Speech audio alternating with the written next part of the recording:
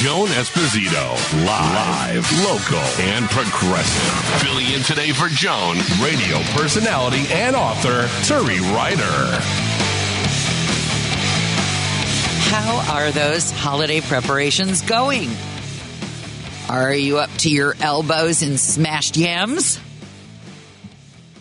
Are you fondling a turkey in ways that you would not normally touch a living thing? What about the stuffing? Joan's got a day off. I'm Turi Ryder, in for Joan Esposito. There's so much going on today. This is like the opposite of a slow news day. So many things.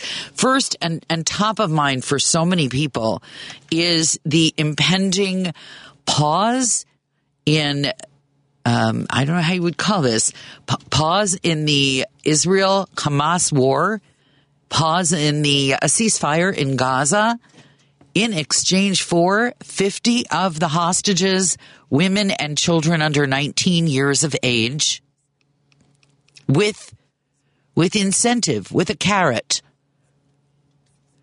that for every 10 hostages additional that Hamas releases, another day of pause. Also, much needed aid to the civilian population, including fuel, will be soon arriving during this ceasefire, and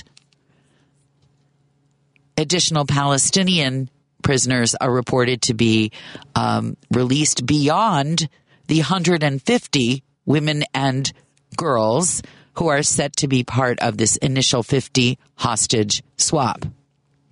How does that happen? How do you negotiate something like this? You know, we hear all the time, you can't negotiate with terrorists. You can't negotiate with terrorists. Apparently, you can.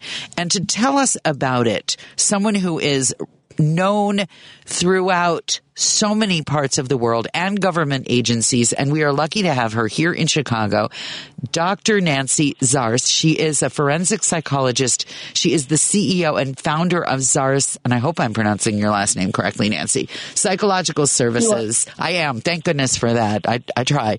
And you, I mean, you're a Carnegie awardee. You work with the FBI. You work in the prison system. What ties this all together? Well, I think what you've got is the intersection of terrorism and hostage negotiation. And so it's that really skilled hostage negotiation, patient, painstaking, that seems to have led us to this point. Okay, let's look at that a little bit. The painstaking negotiation. And by the way, I didn't do the normal welcome to WCPT because I'm so excited to have you here. Talk about what that looks like. Who do you talk to? I read an article in the New York Times that the two guys who used to talk to each other, I'm sure you saw this, a peace activist in Israel and a Hamas leader, no longer are speaking since October 7th. With whom does one speak? So, we kind of need to talk on two different levels. And thank you for having me, since I jumped over that part as well. Okay. So in general terms with hostage negotiation, you typically have trained expert negotiators who are negotiating with the hostage takers. That's separate from the authorities who make the ultimate decision. And what negotiators just in general terms are trying to do is they're trying to restore calm. They're trying to build some level of rapport. They're trying to buy time, and we can come back to time, the advantage of time on both sides. They're trying to generate influence in order to eventually get to the behavioral change, which is the release of hostages.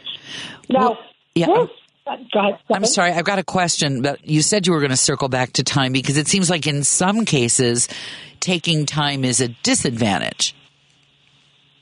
True. Now, so we're talking in general terms. In general terms, time works to our advantage. Okay. Because time allows emotions to reduce. The thing about emotions get in the way of communication. They reduce our ability to think clearly, and they interfere with decision making. And that's not just in a hostage situation. I mean, think about the last fight you had with a significant other or with perhaps a teenage child. Well, I can reduce it to the last time I couldn't find my keys around the house. There you go. The later I get, the angrier I become. Yes, absolutely. Yes. So when emotions are high, judgment is low. And that's what we call the emotional seesaw. Got it. So what a hostage negotiator is trying to do is to balance that out, bring down those emotions so that we can increase judgment and rational thought. Got it. So it could be that the hostage taker is going to grow weary. They're going to be more open to offers from authorities. Maybe they've been suffering some kind of consequences during the siege. And it also can work to their advantage because maybe the authorities grow weary, and so maybe they're not as resistant to the initial demands. Pressure builds on them to safely get hostages out. Now, the flip side, the danger, of course, is that hostages remain in danger. We want to think of this. This is a criminal activity. So hostages are being held in harm's way by criminals. Yeah, that seems like a definition right there. There it is. And here, we don't even just have your average run-of-the-mill criminals. We have terrorists. Right. And so these terrorists have demonstrated repeatedly the use of violence, extreme, severe, and frequent violence, which increases the current risk of violence. One of the things we do, like as a forensic psychologist, when I'm assessing risk of violence, I'm looking at, among other things, what is the past history of violence? And if we have violence, then I'm looking at frequency, recency, and severity. Okay. All three of those are elevated with Hamas. The October 7th attack, that terrorist attack, was the single largest loss of life for Israelis and the largest loss of life of Jews since the Holocaust. It is really, I can't even, and by the way, I just need to say this because we have a lot of listeners who are very sympathetic to both sides. So I want to also say that any civilian loss of life is horrific, but I couldn't even read the narrative of what one witness saw the Hamas fighters do. And by the way, I just want to warn people, this is graphic. If you are disturbed by this kind of conversation, just step away from your radio or go somewhere else for a few minutes. But they were mentioning that women were shot while they were being raped. They were mentioning mutilation of women and people making sport with their body parts.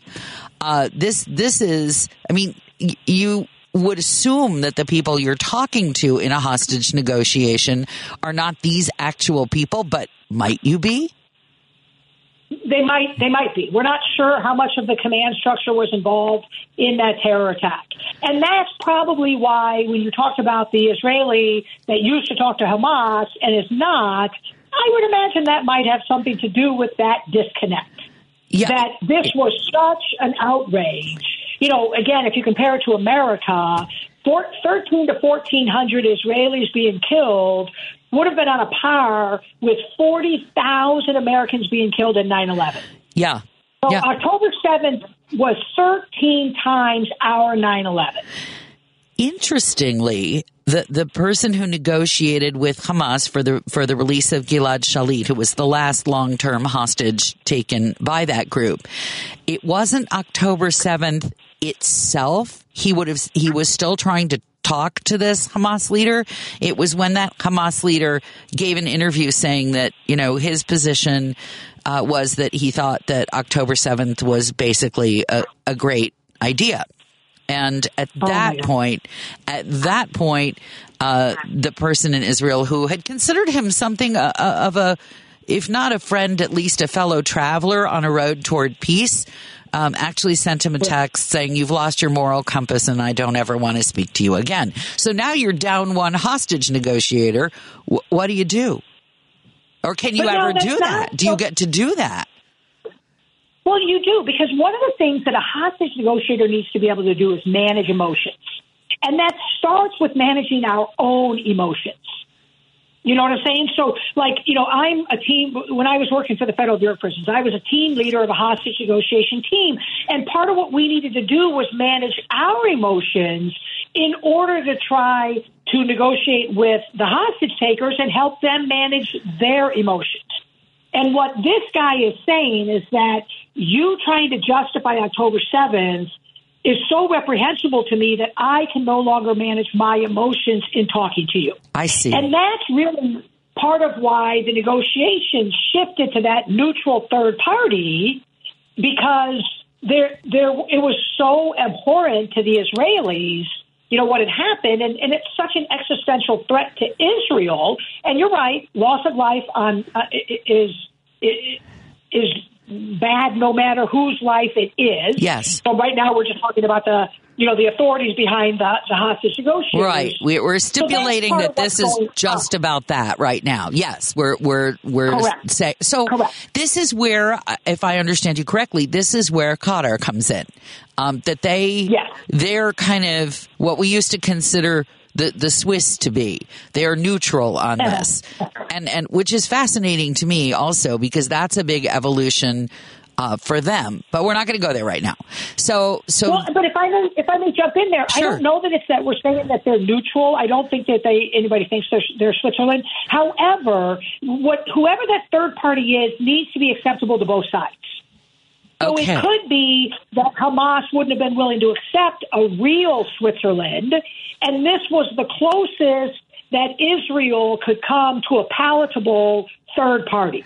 Oh, that's interesting. Because thank you for explaining that way. Because before I was like, wait a minute, Qatar has skin in the game here. So I understand now what you're saying is that the Hamas can feel like Qatar is kindly disposed toward them, and Israel, pardon my vernacular here, can figure out that Qatar isn't completely bonkers, wants to annihilate them in its entirety. Is that a good paraphrase there? Correct. Okay, all right. So Qatar was tolerable. Got it. And it wasn't even probably just Israel, because America has played a significant role here. So it was that it was tolerable, and I'm just hypothesizing here. It's not like the State Department is not consulting with me. But, yet. It became a good enough. It wasn't maybe perfect, but, we don't want perfect to get in the way of good enough. Okay. So this was a good enough neutral party to broker these negotiations. Okay. So now who goes into I heard that there were actually people in rooms and Qatar running back and forth. Is that how that happens? Or is it still like people on Zoom? Is it an advantage to actually be in the space where a negotiation is happening? In general, yes. But I'm also a psychologist, so I'm big on face-to-face. That's certainly going to be my bias. I think we can tell a lot when I can see you and I can read your body language and I can try to get a sense of the sincerity in your voice and in your face. But sometimes that's just not possible in any kind of hostage negotiation. And so maybe we're on the phone or maybe we're working through this third party. I would imagine Hamas was kind of worried being arrested. Again, they're engaged in criminal activity.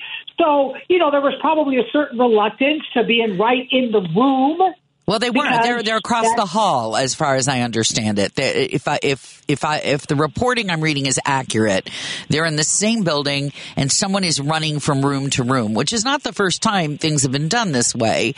But it's and weird. The larger the scale, the more international the scale, the more countries that are involved, the more complex, obviously, this is going to be. Okay. It's not like somebody, robs a bank and the cops show up, and so he or she just takes those people in the bank to try to get his way out. Obviously, it's far more complex. Well, to make matters worse, and I have to ask you about this.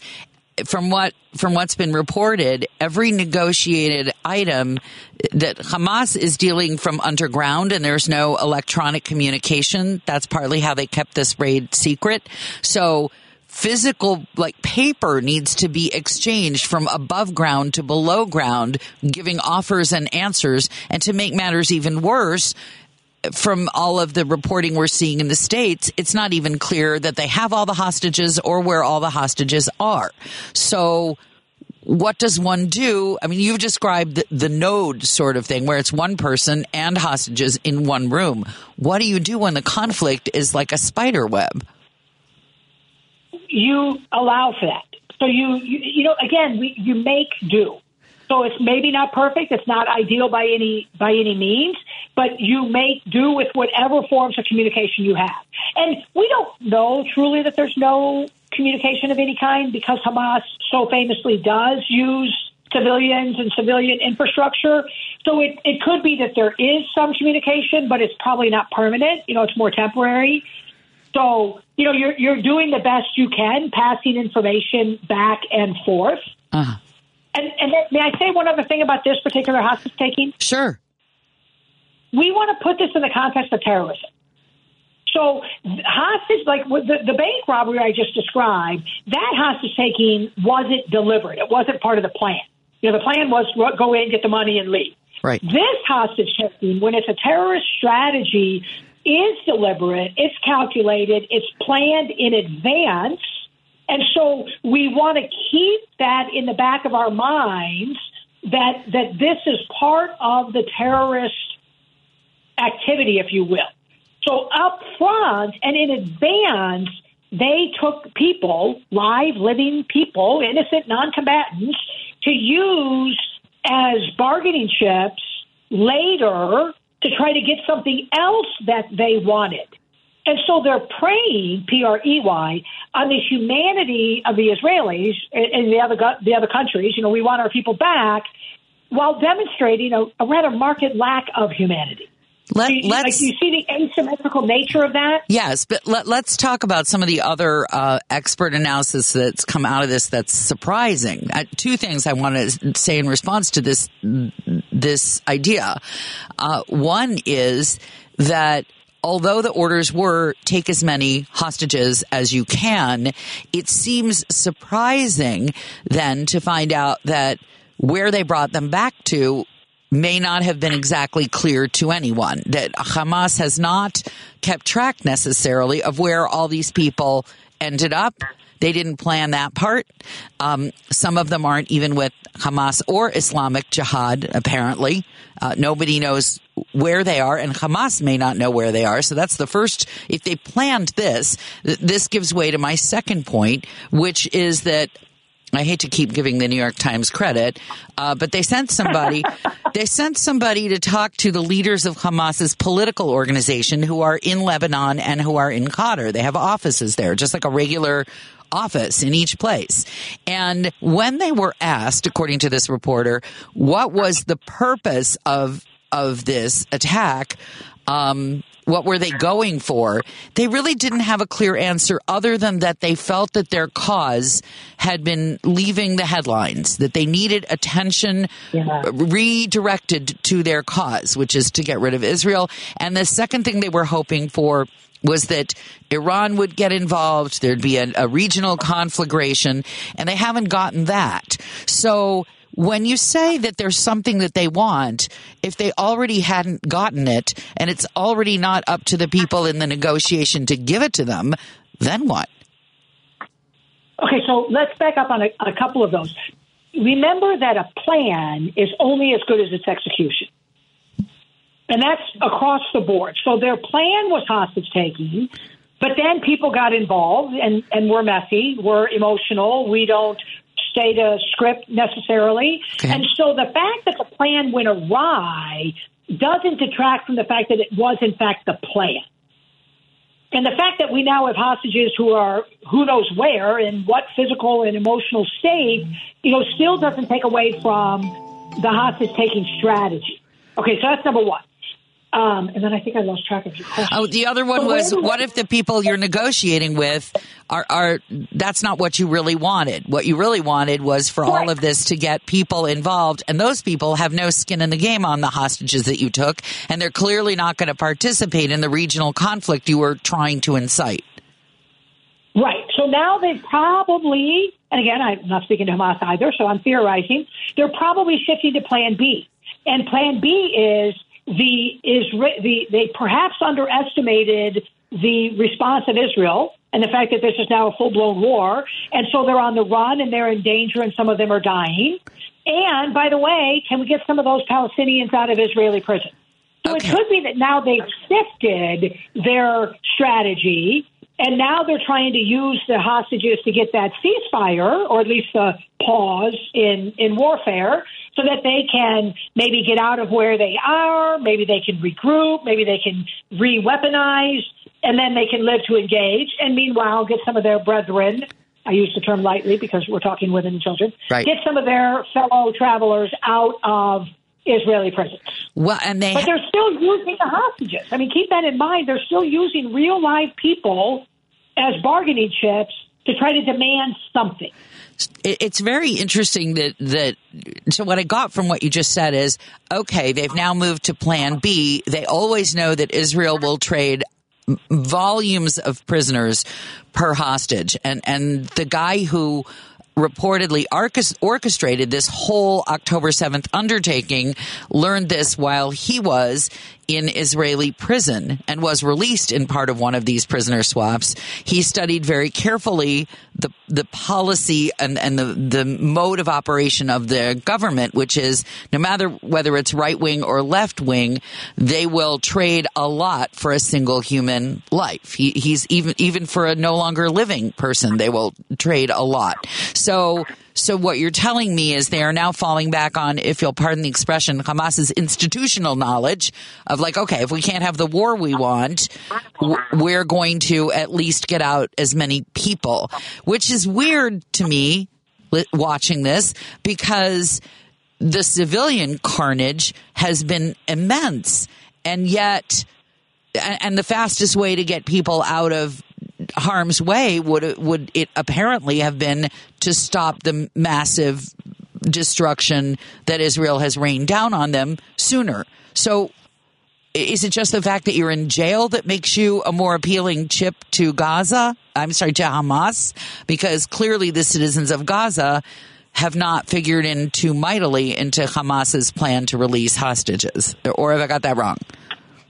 Well, I agree with a great deal of what you're saying. I mean, they certainly are not, they have not demonstrated, I can't speak for them definitively, but they have not demonstrated much regard for the innocent civilians of Gaza any more than they have for the innocent civilians of Israel. They have learned, I'm not going to suggest that I think Hamas are psychopaths, but I will tell you that I've worked a lot with psychopaths.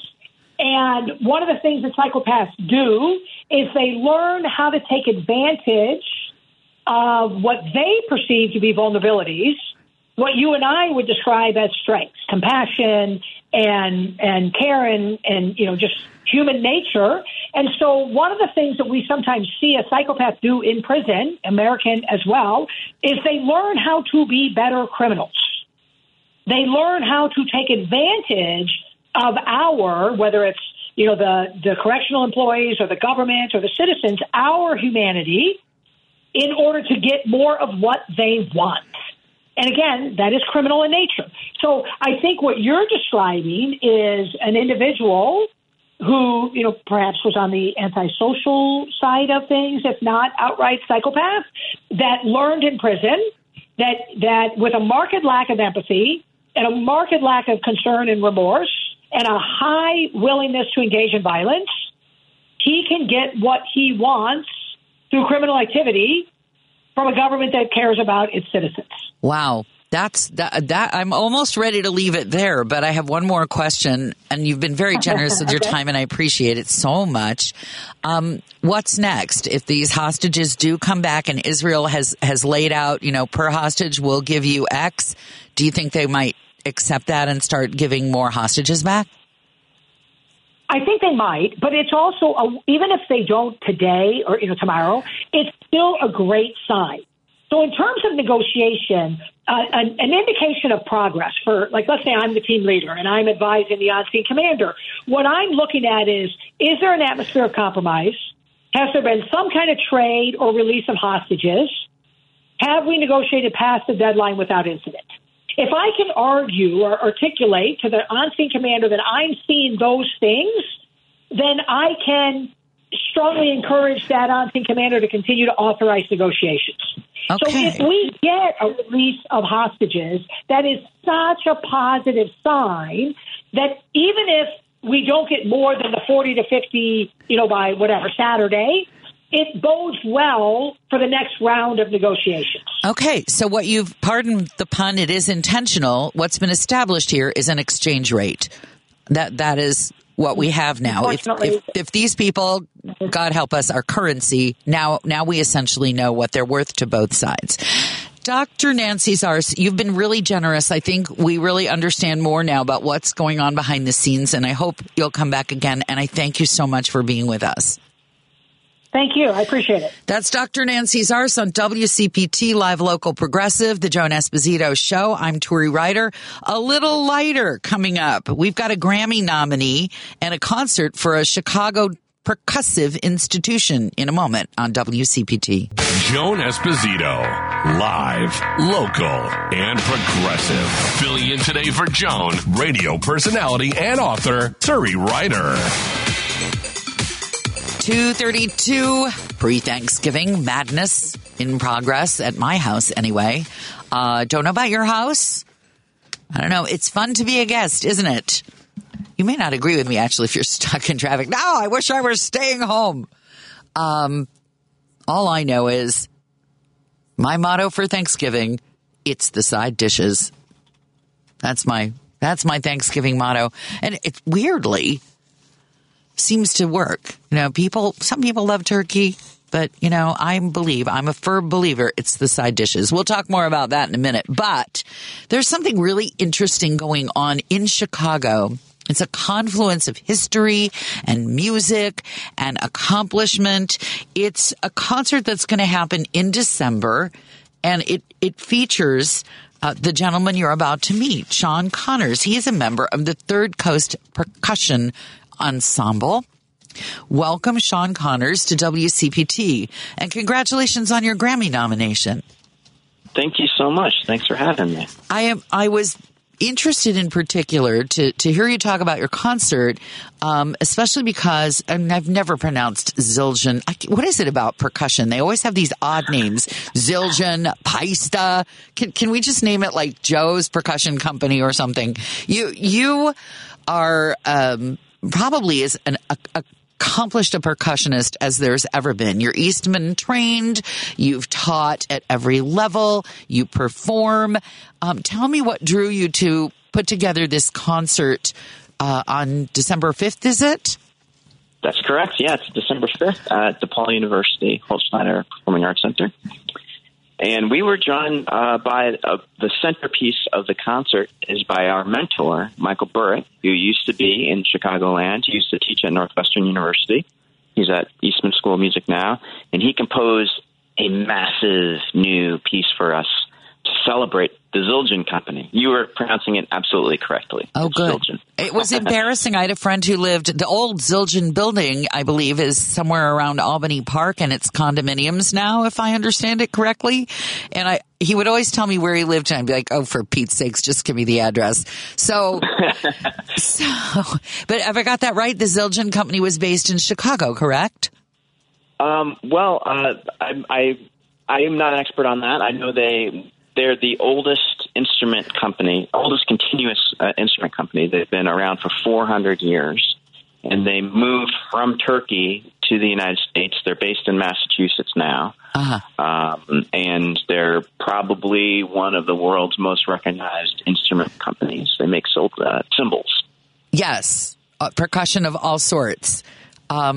I do have a slight connection to the Paista company, but that seems to be more for class. Is there a division, like one type is for one kind of music and another is for another, or no? Oh, no.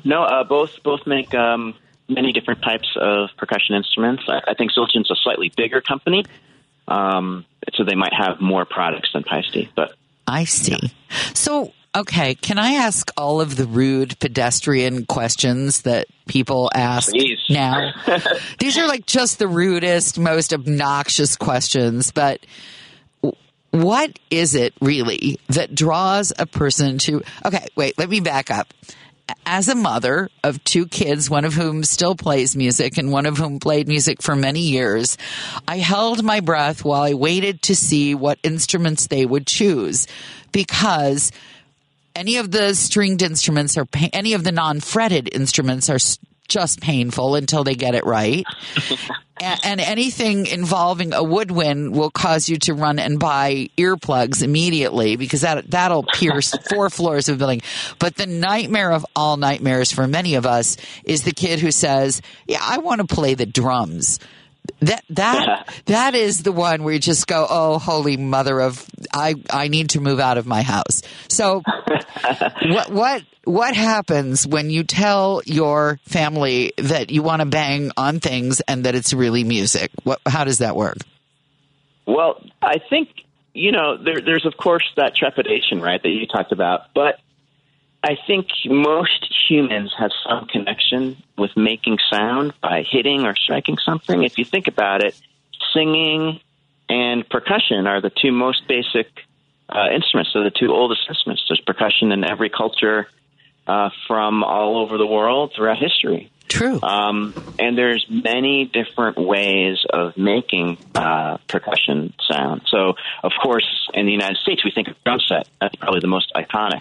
Yes. And having a drum set in a studio apartment would be very loud, right? No, yeah, no, you can't do that to people. That is, I believe, a lease-breaking activity right there. But there's thousands of different types of percussion instruments. So there's marimbas and vibraphones, which are like xylophones, and they're capable of playing melodies and harmonies the same way a piano would. There's a fun, cool, invented instruments like we're doing, like we'll have on stage with us on the 5th, and everything in between. Huh. Well, I mean, that's interesting. It's funny you should mention that, because many of us are. I'm getting a note. No, I didn't. I got the note now. Excuse me, a passenger pigeon in the form of my excellent technical operative sent me a note. It's a lovely note. I will not read it to you. But what I wanted to say was, aren't there people who use their bodies? I'm thinking Bobby McFerrin. There are people who use their bodies as percussion, yes?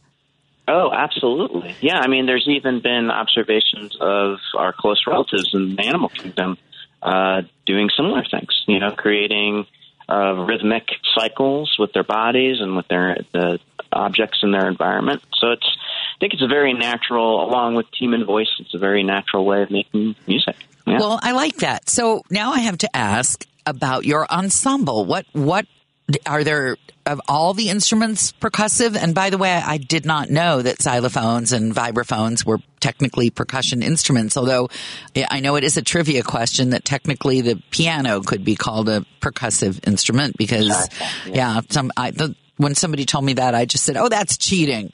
That's just not right. But what will be on stage with you? What is part of your ensemble? Would you talk a little about it? Sure, of course. There'll be on December 5th at the concert at DePaul, will be many recognizable percussion instruments, like what we've been talking about already, like marimbas or vibraphones or drums, drum sets, cymbals. But there'll also be some things that you wouldn't normally think of at first glance as being a percussion instrument, but we play it in a percussive way. So if you can picture those wire hurricane fences that are, surrounding schoolyards and stuff, the fence posts. Oh, that's cool. That hold that together. We have a collection of 8 of them. We'll actually be moving around the audience at one point playing those. And they are all cut to a specific length that they produce a specific pitch, and we can play melodies on them.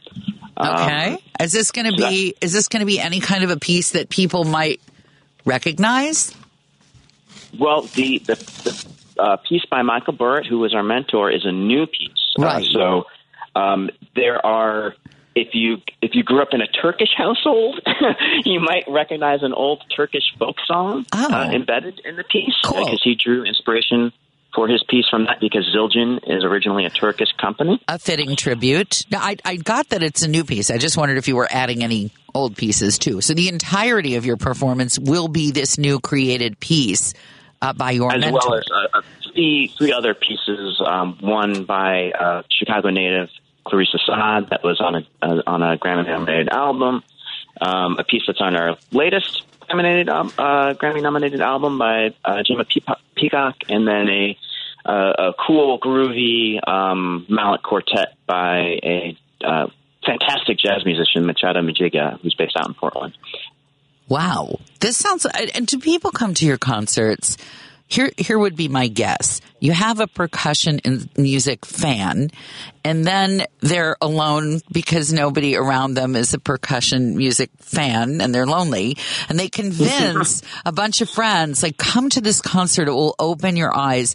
Do you get a lot of people after your concert saying, my friend, my family, my kid dragged me here, and my eyes are open, and this is amazing, and I've changed my entire view of what your category of instruments can do? Do you hear that a lot? You nailed it. That's one of our favorite and most heard feedback from audience members. We really enjoy occupying that space where people come and they're maybe have some trepidations about it, or they're like, I'm not sure what this is going to be. Are you guys like Blue Man Group or Stomp or something? Drums for a whole hour? How is that possible? Right. And then we open kind of a new sonic world to them, and hopefully they become curious listeners after that. I would think. Do you use amplification, or in this DePaul space, is it all natural and acoustic? I know they built a new space. It's a gorgeous new concert hall, and we'll be using both. We'll be using the natural sound of the instruments as well as some light amplification. It won't be like going to a rock concert, but there'll be some acoustic and amplified sounds. Well, once again, you have sensed my fear. I used to go watch the Mothers of Invention on their Mother's Day show every year in Chicago, and it required not one, but 2 sets of earplugs. Yeah. And I loved it. I mean, it wasn't that I didn't love it. It was that for 4 days after, my hearing was completely erased. So, right. Yeah. That won't happen. That will not happen. Yeah. Oh, good. What is the part of this whole experience of this upcoming concert that is just the most exciting to you? Is it your mentor? Is it the space? Is it the chance to perform your new work? Or what is the thing where you're running around telling people, guess what? I think it's the highs and lows in the musical journey that we're going to tell throughout the entire night, because I think we're going to access a lot of different emotions and styles and feelings, and I feel like this music is going to make people feel something. It's very emotionally inspired music that doesn't tell an exact narrative or exact story.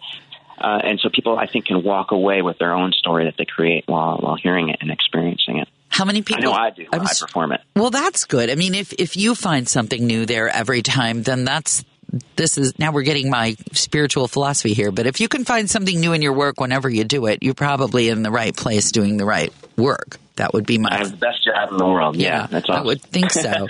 Who these days, with so many young people being pressured, get a job in tech, get a job in. Who's going into your area of music and creation? Who are the up and coming people that you see, and what is bringing them to you? And are they all independently wealthy, or do they feel like they can make a living doing what you do? No, you don't. Typically, you don't go into music in order to become wealthy. But I think it's people who want to do something creative and have their own artistic voice represented in something unique. Because there's, of course, centuries of history of music, and there's only a finite amount of notes, right? But there's still every single new music creator has a new story to tell and a new way of combining things that really speak to people. And I personally feel like with all of the craziness that is going on in the world, music is one of those things that we can all come to and be brought together by. And I feel privileged to be able to do that. And I think that's one main reason why a lot of people are still going into the creative arts. So a way for all of us to connect as humans. Well, I love that answer. And so now that's led me to ask, since you have this Grammy nomination and since you're performing this piece, do you then travel? Where are you going? Are you going to take this piece around? And where are some of the great places that you've had a chance to perform and be in other cultures and hear their percussive work? We do. We get to travel nationally and internationally. The last place overseas that we were was Switzerland earlier this month. I think probably the farthest place that we went away this year was to Hong Kong and had a wonderful exchange with percussionists and other musicians there. Before this phone call, I was having meetings with our colleagues over in the Netherlands. We're going to be bringing a different project there in February. So we're very lucky. We get to go to a lot of different corners of our country and the world. Meet amazing people and share music together. One of the reasons I asked you to say that is for all the parents whose kids are coming and going, I want to play the drums. I want to play. I just want them to know, like, you may not be the next Barenboim, but you might actually get to go some cool places and meet some cool people. Okay, another obnoxious pedestrian question. Oh, this is so embarrassing. I'm asking you all the questions where I go, oh, well, come on. How do you even practice hitting a cymbal? Like, so, right. And you sit through the whole CSO and there's the percussionist standing patiently.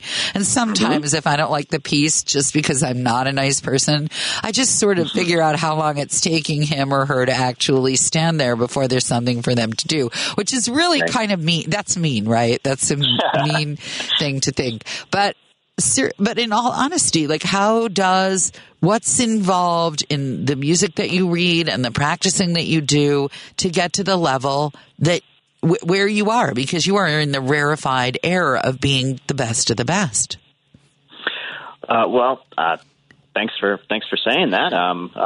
Hopefully that's true. But I feel like just like any other way of making music, there are some things that are easier about percussion, and there's some things that require more practice and refinement. And so one of the things that I love about percussion is that most of the instruments that we play, anyone in the world could produce a sound on it pretty instantaneously. You're absolutely right. Anyone can hit a cymbal and create a sound.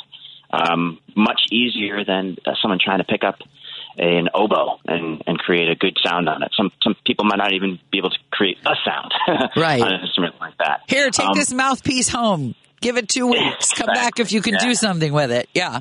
Oh, right. Yeah.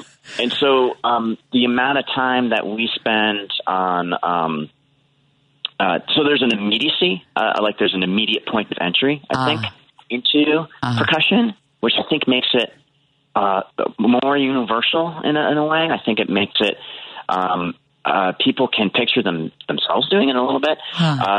Now, at the next step up from making a sound on, you use the example of crashing cymbals in an orchestra, and then creating a good, consistent sound every single time you do it in exactly the right volume and exactly the right rhythm and exactly the right duration, how long it rings, balanced with the other instruments.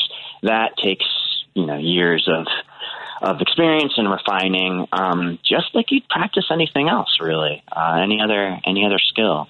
So the concert that we're going to be doing, we are running around the entire time. Okay. So there's exercise involved. You get your steps in. I got it. Well, there's no waiting around in the back of the orchestra. Okay. This is the spotlight is percussion all the time. Give us again the particulars of where you will be performing and how people can get tickets. Yes, absolutely. We are going to be performing on Tuesday, December 5th at 7:30 p.m. at DePaul University's Holtschneider Performing Arts Center. And you can get tickets by visiting their website or thirdcoastpercussion.com. Well, okay. I might actually get there, believe it or not. And thank you. Thank you for being patient with all my obnoxious questions. And they're not obnoxious at all. You really answered them. And I'm so grateful because I was always embarrassed to ask them because they sound so crass. So thank you for forgiving me, and thank you for the work that you do, and thank you for bringing percussion and this particular piece to us here in Chicago on the 5th of December. We're so excited. Thanks for chatting. All right. Now you've just met Sean Connors, ensemble member of Third Coast Percussion, and you can hear him, as he just said, on the 5th of December, and they've been nominated for a Grammy, which is always a nice pat on the back. I'm Turi Ryder for Joan Esposito. I wanted a few moments just to talk with you and to get your responses. 773-763-WCPT. Tomorrow, Thanksgiving. Are there any explosive areas you're going to be avoiding during your Thanksgiving? Are there areas where you're just going to have to, agree to disagree? It could be, I know you're thinking the conflict in the Middle East, but I'm thinking of so many other areas where people just have to play nicely in the sandbox. It's only one day. You can probably do it. But if you just want to share about how it's difficult or painful or tricky, I would welcome your calls or texts, especially your texts. 773-763-9278. That's 773-763-WCPT. We are live, local, and progressive. It's Joan Esposito's show. I will tell you that there have been Thanksgivings over the years where it's been really, really, really tough for people I know to go home, to be with their families, or it's sad, or it's, I've heard it from so many different people. I changed my religion. I can't go home because I'm expected to pray in a certain way, and I don't pray that way anymore. Or I can't go home because I'm clean and sober and there's a lot of drinking going on and I don't want to be around that. Or, I can't go home because I don't have a home anymore. My family threw me out because I'm queer or transgender. There are so many, that old literary expression, you cannot go home again. For some people, it's really true. One of the more encouraging stories of being able to stay home was just in the news this week. A group of veterans who had been offered a chance to keep their homes during COVID with a program saying, we're just going to take your mortgage payments and tack them on to the end of your loan, and you won't have to pay them for the next several months, and then you'll just pick up again. That was supposed to be a program set up for our veterans, and then the VA, either through screwing up or not thinking, said, oh no, you actually have to catch up now. And these poor people, veterans and their families, were about to lose their homes. And I would like to give full marks to public radio, which brought the story to the public's attention. And John Tester, who sits on the Senate Veterans Committee, a lot of other senators of both parties, I believe, stood up and said, this is wrong. And now these folks will stay in their homes. They were going into foreclosure over this. They were going to lose their homes. They were going to have possibly Thanksgiving, heaven knows where. So I just thought that I would ask you if there's something fraught about your Thanksgiving. And I'm still here for the next few hours, and you're going to meet some other interesting people, but I'll be checking in on your your texts as they come in. For me, Thanksgiving is definitely, I've made my own family, so I have my own Thanksgiving with my own family that I have chosen. The family that I'm left with by blood is not particularly functional. So I won't be there. And it doesn't even occur to me anymore that's something I should be sad about, because there's so much joy in the family that I've chosen. There's a lot of love there. I'm lucky to have children. I get one of them. So that's something I wanted to sort of put out to you. I also wanted, just before we get to the news, to catch you up a little bit on what's happening at the border in New York. In case you thought your Thanksgiving commute was going to be hellacious, be glad you're not trying to fly out of Buffalo, New York, or go to Canada. They had, either accidentally or on purpose, not yet clear, a car that was reportedly doing about 100 miles an hour, run into a barrier at the Rainbow Bridge between Niagara and New York.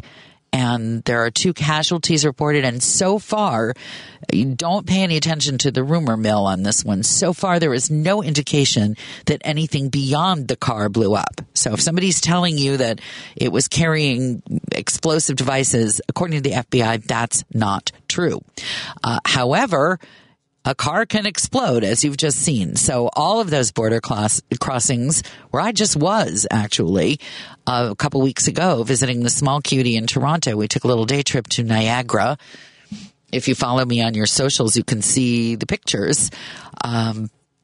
That's all closed right before Thanksgiving, American Thanksgiving. So we'll follow that story for you, as we do here when you get Chicago's Progressive Talk, live, local, and progressive. I'm Turi Ryder. It's Joan Esposito's show on WCPT.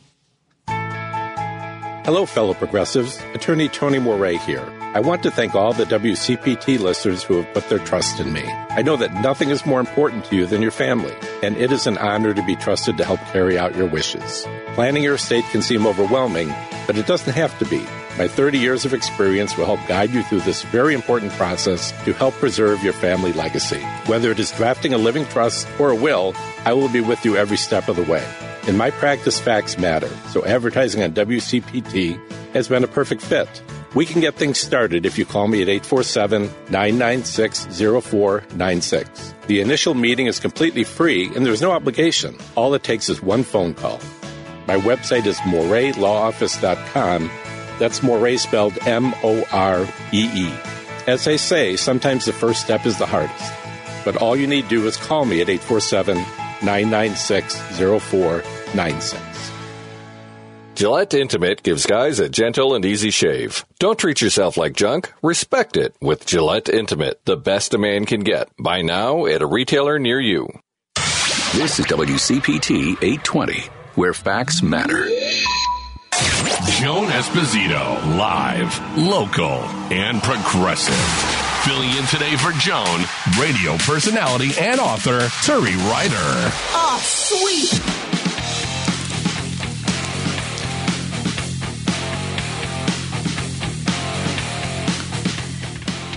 It is the day before Thanksgiving, so Joan is taking a couple days off. It's me today and on Friday and on Saturday for Edwin Eisendrath. Thank you so much for being with us. I hope we're keeping you company on your pre-Thanksgiving journey. I will say that on Thanksgiving, it's always one of my favorite things to do, to drive around after dark and look at all the different neighborhoods in Chicago, or perhaps where you live, this is true, and see all the different types of people celebrating. It's a favorite thing. I recommend it to you.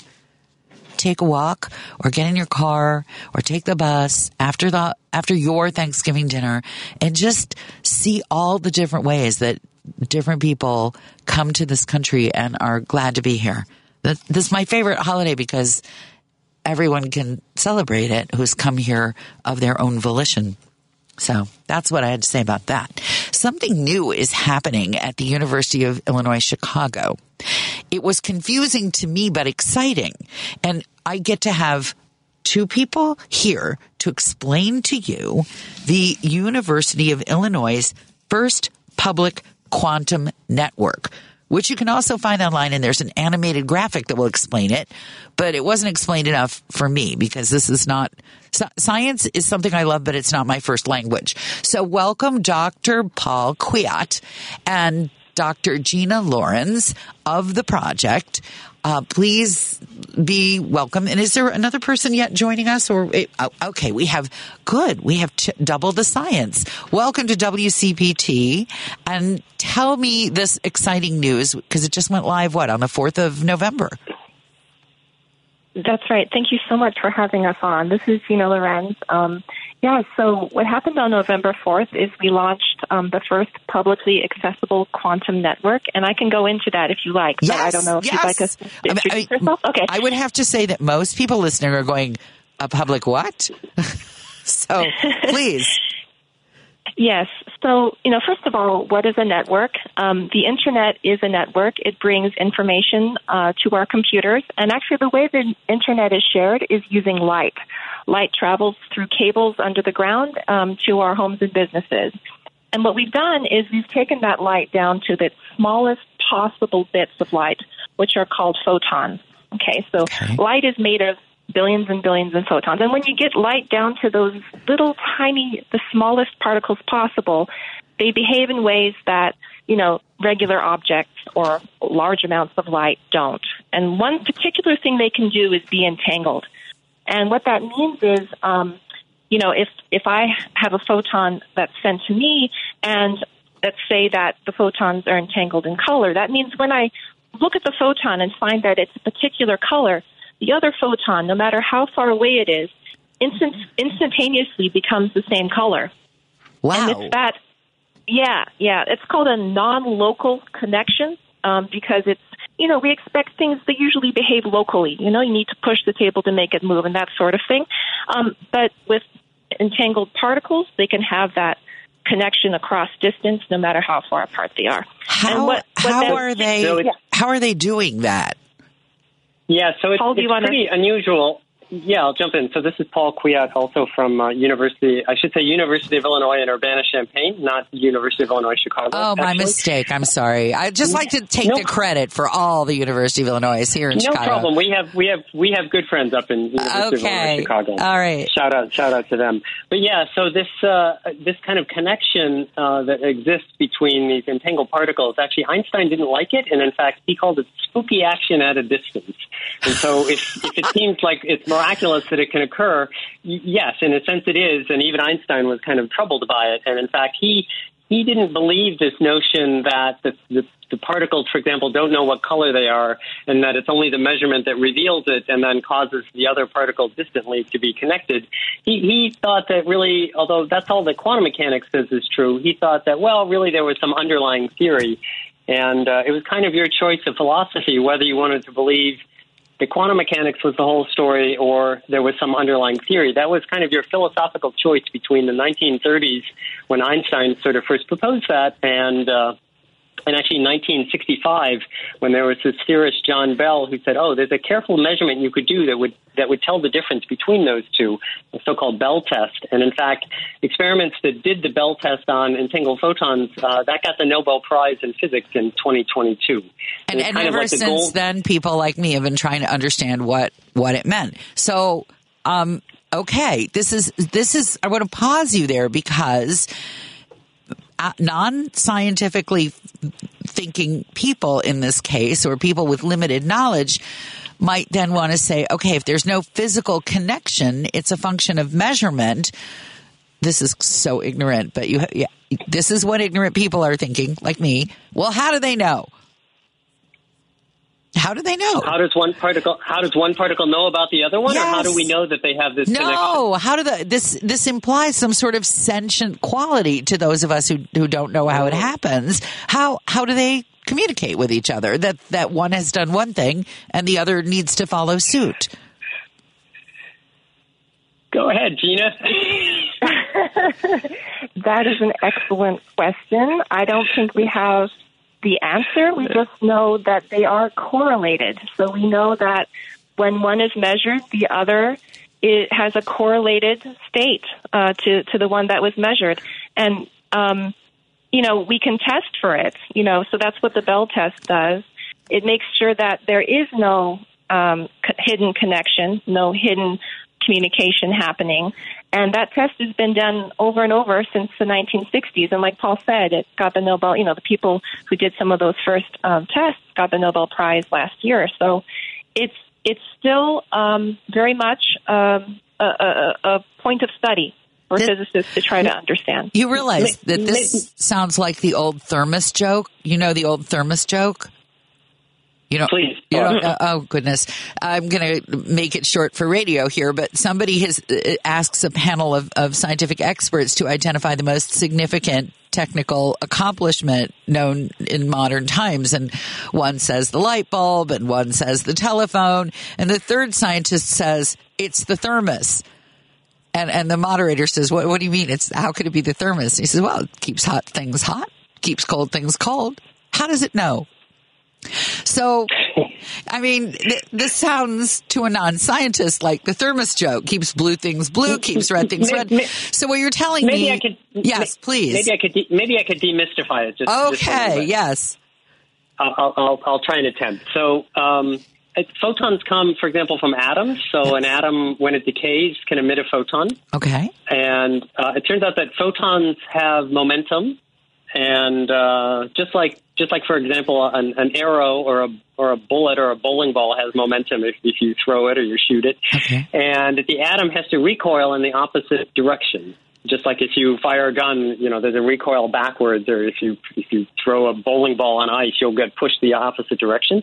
So when an atom emits a photon and the photon goes off in all directions, the atom has to recoil in the opposite direction. And the photon is going in all directions, but the atom always has to go in exactly the opposite direction because you have to conserve momentum. And so that's kind of what's enforcing this connection between the two. Does that? I don't know if that's helpful. Well, it is, but it implies actually, and again, forgive me for being non-scientific here, but it occurs to me that wouldn't be an instantaneous function. That would just be really, really, really, really, really fast. No.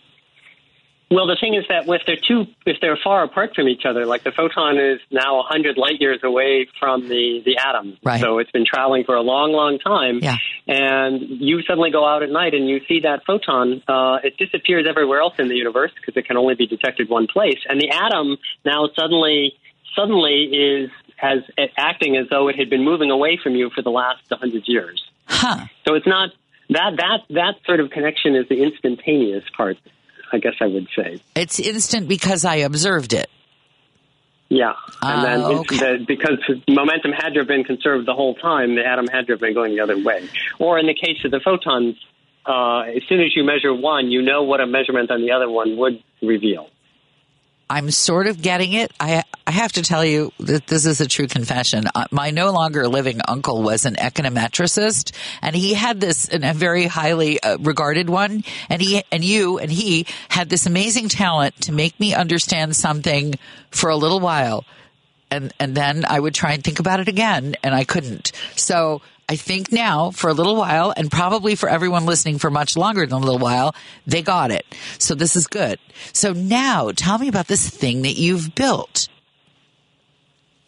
Right. So, exactly for that reason, people aren't familiar with these terms, entanglement, the concepts of quantum technology.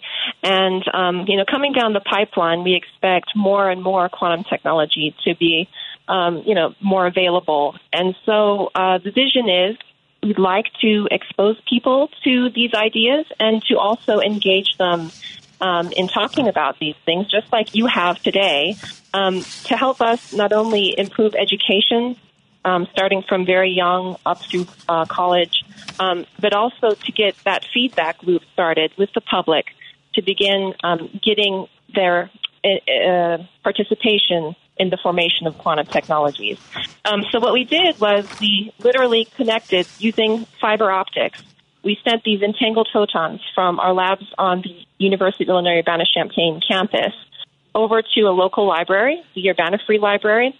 And there at the library, people can now go and interact with those photons. They can choose a measurement. So just like I started talking about, looking at the photon's color, in this case, we're actually looking at the way the photons wiggle in space. It's called their polarization.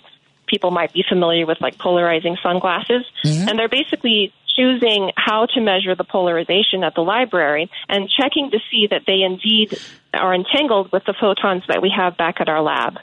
And so they're doing that same Bell test, that test for entanglement.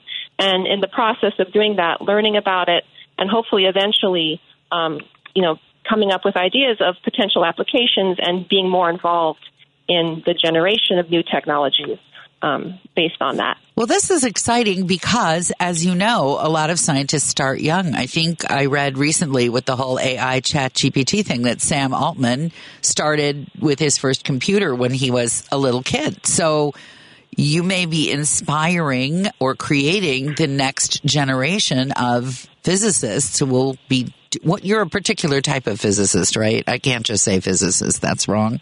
Yep. No, it's fine. Perfect. It's fine. We love Physicist will do. So what has been the response and the feedback from people coming into the library? What does the terminal look like that they're gazing into, or is that what they're gazing into? Right, yeah. I mean, the response has been really enthusiastic. We had over 200 people attend the live event at the library, so it was packed. And then since then, people are going daily to the library, and what they're interacting with is 3 stations. One station that introduces light and photons and polarization. Another station that talks about how quantum particles can be in what's called a superposition, where they're in multiple possible states at once, and then measurements, where suddenly they collapse to just one state when the measurement is made out of all those possibilities. And then it kind of walks them through how to do that measurement for entanglement at the library. Cool. So that's what they can interact right now. Yeah. Who's your youngest user and who's your oldest user? Well, we have a photo of a little baby. I don't know how old the baby was, maybe a few months. It's amazing. And then we actually have another photo showing 3 generations all learning about it at the event. I don't know ages yet, but we've certainly spanned 3 generations, I think, so far. This is pretty exciting. So I'm going to encourage everybody who has or knows anyone who is at school in Urbana-Champaign to go down and visit them over the Thanksgiving holiday or other holiday and stop by the library where they can check this out. Is anything like this coming to Chicago that you know of? Yeah, Paul, do you want to talk about that? Yeah, so we have plans now to bring other public quantum nodes and other outreach activities in general, actually up to the Chicago area and also to, for example, to Batavia. We just got we're part of a large Department of Energy grant, and part of that aspect of that for quantum networking is to bring a new public node to Batavia, and we're also actually in discussions and trying to set something up potentially in Kankakee. And then eventually we'd also like to make a connection, in Chicago proper. We're part of the at the University of Illinois here, we're part of the Chicago Quantum Exchange, which also does quantum networking activity. And so, the hope is to have a much broader diaspora of this kind of information so that lots of people can be exposed to it. Well, if the photons can get here, I'm guessing the node can too. Thank you so much for being with us today and explaining this, and it's really exciting, and thank you for putting up with my novice questions because they really helped. And we'll look forward to checking out the node. Thank you. That's Paul Kwiat and Gina Lorenz, both professors of physics, both involved in this quantum network in Urbana-Champaign, and as you've heard, it may also be heard soon. It's Joan Esposito's show. I'm Turi Ryder on WCPT. You're listening to WCPT 820, because facts matter. Joan Esposito, live, local, and progressive. Filling in today for Joan, radio personality and author Turi Ryder. 3:21. I am Turi Ryder. Don't forget, at 5, you get to drive it home with Patty Vasquez, and you're really going to need her today. Oh, are you going to need her today? Because the roads, oh my gosh, the roads. And the airports, oh my gosh, the airports. How, if you're stuck, feel free to get in touch. We have a couple of interesting texts from you. I asked you to text about your Thanksgiving, your family choices, your plans. So this one I appreciate. During COVID, limited air travel and other things had our planet at its cleanest and most peaceful. Well, I think that sort of depends on where you were. There were places that were not particularly, but if you look at the planet, perhaps. So many bad actors were kept, I'm going to change his word here or her word here, because the word's not nice, kept confined. Travel was limited. And here's someone who is, and continues. I've always been a neat freak, a guy who started a grocery store cart cleaning service. He was on your station, said 80% of the carts were found to have, I'm going to change a word here again, disgusting matter on them. And it was better for people to stay home at Thanksgiving during COVID because people weren't taking risks. I'm paraphrasing him there. I never really thought about how it must be for people who are possibly beyond the neat freak, but make that, really in some cases genuinely phobic. Thanksgiving's got to be just really hard for them. If you are a person who is immune compromised, or you are just loath to come in contact with any kind of germ, here, thanks to this text, I just started thinking about it. You're expected to go out and shop or eat food prepared by people you may or may not know very well, and congregate in a smallish group or a large group perhaps. It could be really fraught with anxiety for people with that kind of an issue. Thank you for bringing that to my attention. I had not considered it. Things also that get considered. One year, we are not vegetarians in our house, but one year we were asked to host a family of vegetarians, and they really needed a place, and they said, don't worry about it. Even if you're serving meat, we'll be fine. But I thought, okay, that's nice that they're flexible, but why not make a vegetarian Thanksgiving? So we did. It went fine. It was delish. Everybody said so. And even the people in our world who are most carnivorous were not unhappy. They were we just had more time to devote to other stuff. I guess that's maybe the moral here. If you're not doing one thing, you want to replace it with something else that's positive. If you can't get on a plane on the most traveled holiday of the year, you can, make being at home more special. So, other texts coming in, just some happy Thanksgiving texts. Thank you. Love those. If you want to participate in that way, 773-763-WCPT, 773-763-9278. Coming up in a few minutes, let me just tell you what lies ahead. We're going to sort of do a tribute, in a way, to the late Rosalind Carter, former First Lady. She and her husband and everyone who has talked about them since Rosalind passed away, the former president is on home hospice now. The tenderness and the gentleness with which their home folks described them was just palpable in every single obituary and interview that I've read. And people in particular appreciated the former First Lady for her devotion to the cause of supporting people with mental illness and their families. They respected and admired the Carter's marriage, 77 years. Jimmy Carter himself spoke about the fact that he felt that his wife Rosalind was his North Star in all things. He ran things by her, and a lot of us really have that kind. If we're lucky, we have that kind of partnership where if we have to make a difficult decision, it's good to have that trusted partner, even if you're not married to the person, even if it's a friend who you can really, over the years, who knows you well and can help you with those decisions. I thought it was interesting to hear people say, well, their marriage wasn't always perfect. Early in the marriage, without consulting his wife, Jimmy Carter resigned his naval commission and went home to Georgia to look after the struggling family farm. And that all the way back from their posting to Georgia, his wife, who had not been consulted, was fuming. And I just thought, well, there's a lesson. Consult your spouse. I don't think there are too many people right now who would not consider consulting their spouses. But in those days, there was this view that, the husband makes the decision and the wife just says, yes, sir. I don't think that actually is the way most marriages work. But there was a time when a lot more of them tried to work that way.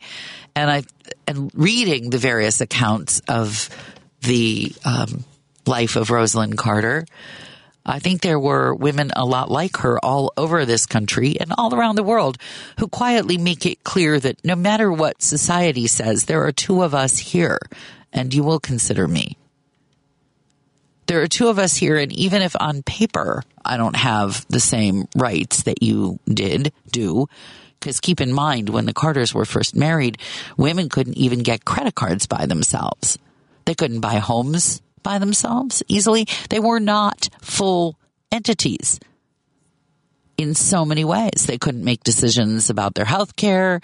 They couldn't, in some cases, pay their own bills. It is not without living, it is not outside of living memory. I have a friend in radio, just a little older than I am, but she's a famous Chicago radio personality, and she bought her house a little earlier than I bought my first house. But in the year when she bought hers, on her mortgage application, it described her as a spinster.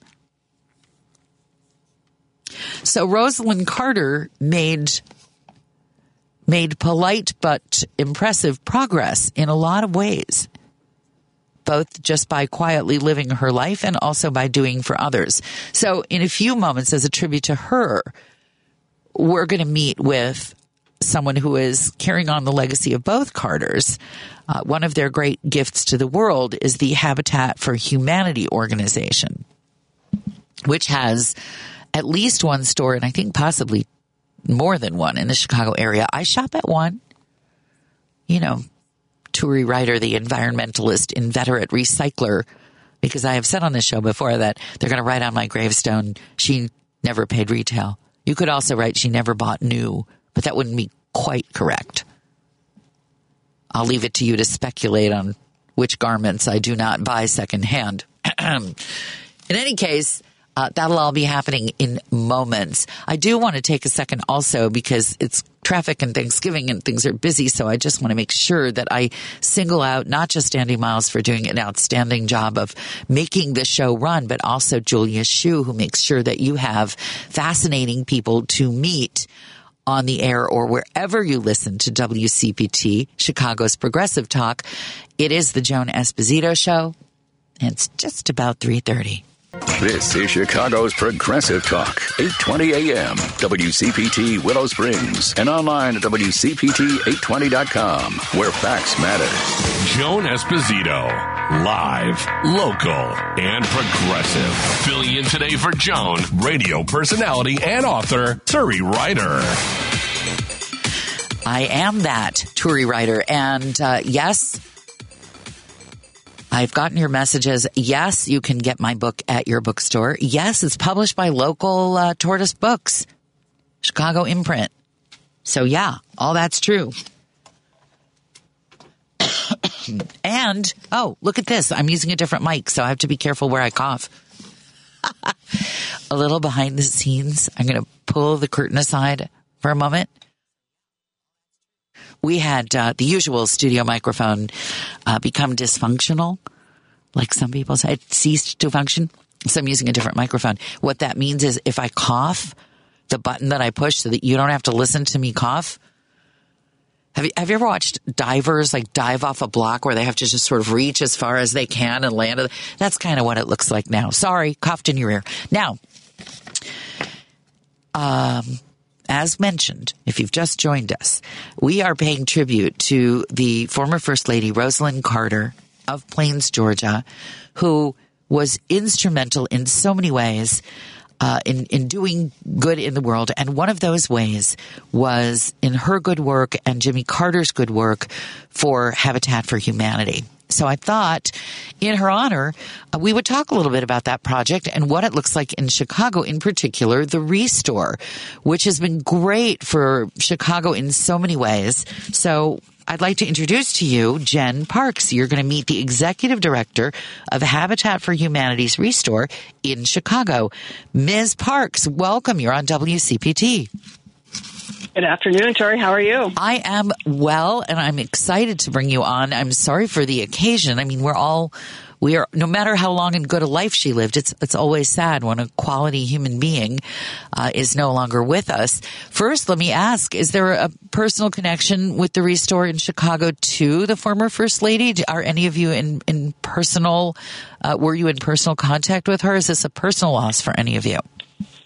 Well, I can share a couple things. One is the Carters came to Chicago and built with Habitat for Humanity back in 1986. And they were, instead of going somewhere fancy for their 40th wedding anniversary, they're like, we're going to go and we're going to serve. And that is the life of President Rosalind Carter, is the life of service and giving to others. Further, I can share that I was really lucky back in the early 90s. I was in Plains, Georgia, and I went to one of President Carter's Sunday school services and got to meet both President and Mrs. Carter. They were just incredibly generous. What was the service? Did they give this sermon, or did they speak, or were they simply going about their Sunday tasks of teaching? Yeah, so what they were members of Maranatha Baptist Church, or are members. President Carter is still a member of Maranatha Baptist Church in Plains, Georgia. And after Sunday services, President Carter would lead Sunday school, and people from all over the world would come and to hear him speak. And then following that Sunday school, we could then stick around and meet them, and they would take photos and chat with people, and they're just lovely. That really is very generous to do that every week on your Sabbath day, actually, which it was for them. It's very sweet that you recall that. I've heard a lot of interviews with their neighbors, friends, fellow church members who've said, well, they're fully confident that one day they will be together again. So that's kind of nice that their faith allows them that security. Let's move to Chicago then and talk a little bit about what Habitat for Humanity looks like here in our metro area and the Restore, where I shop regularly, by the way, and bring things to drop off regularly. So I'm familiar with it, but other folks are not.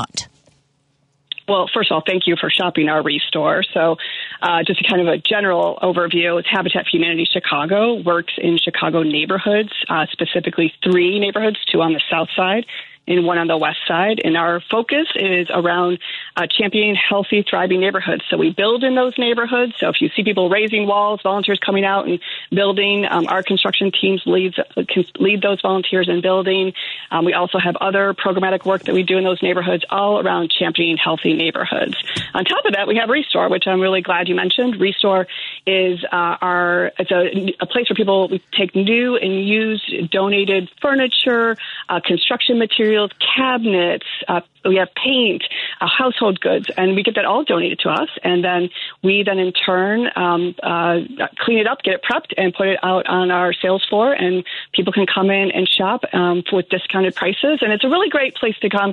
And the things turn over very quickly. So if you spot something that you really, really like, you kind of have to decide, do I want to take it now, or do I want to risk if it's going to be back next week, because things do turn over. But it's a really great place to find amazing quality materials. I just love it. You want some of the things I've got in there? I'll just tell you if you're interested, so people will know. I love that. Yeah, you go to the paint store, and the paint is now like $40 a gallon or something. And if you're wedded to a particular color, that's one scenario. But if you're not, you can get really high quality paint. What does it typically sell for there? Like $15-20, something like that? Yeah, about $20. Yeah, about $20 a gallon right now. Yeah, and it's the same stuff that you pay $40 for in the retail store or the big box store, and it's the same darn paint. It's just how does it get to you? Some contractor or somebody changed their mind, or how? It's the overrun. What is it when it comes to you? Well, that's a great question. We actually just recently formed a partnership with a company that takes used paint and repurposes and gets it back and ready to be sold on the market, and alters the color and make really great colors. And you can see little paint palettes when you come in to see what kind of the colors on. You can see the finish on it, and so it's a really great reused material that we've got this partnership on. And we're helping to keep things out of the landfill, keep good paint available for our customers. So now this begs another question. Used paint, most people think, is paint chips. What is used paint? Well, right. So this is paint that has been, there are people who get paint and it can be discarded because they're not using it for a while. So this company takes it in and re-tints it all, right? So they get it back into good shape. They can re-tint it. And so it's actually like really fresh colors. This is not paint that has been sitting on a shelf in someone's basement or garage or things like that. This is a company specifically that their focus is on repurposing paint for good use again. And so they get it back in good shape. And the colors are amazing. The quality is amazing. It's a really great product. And it sounds like it's just amazing for the environment. Instead of having the stuff sitting in your basement, it can actually go up on somebody's wall and eliminate, I gather, assuming they have an environmentally sound method to do this, it can be great for the earth as well. Can we give them a little plug? Who are they? It's called Repaint. And if folks want to go to our website, you can go to our resource. So it's habitatchicago.org. And there'll be a specific link there for Restore. And we'll have a kind of a posting about Repaint and what they're doing and what the product is. This is so cool. All right. So now I'm going to go through some other stuff. Just because this worked so well here to tell you all the stuff I bought.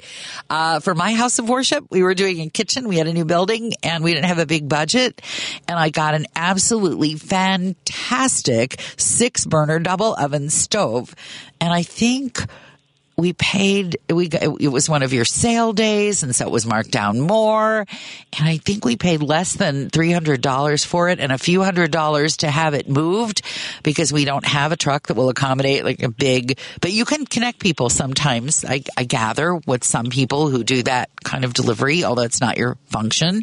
But we had it delivered, and then some people in the congregation fixed it up, and that stove is in use. And if we bought the similar thing today, new, would you like to know what we would have paid for that?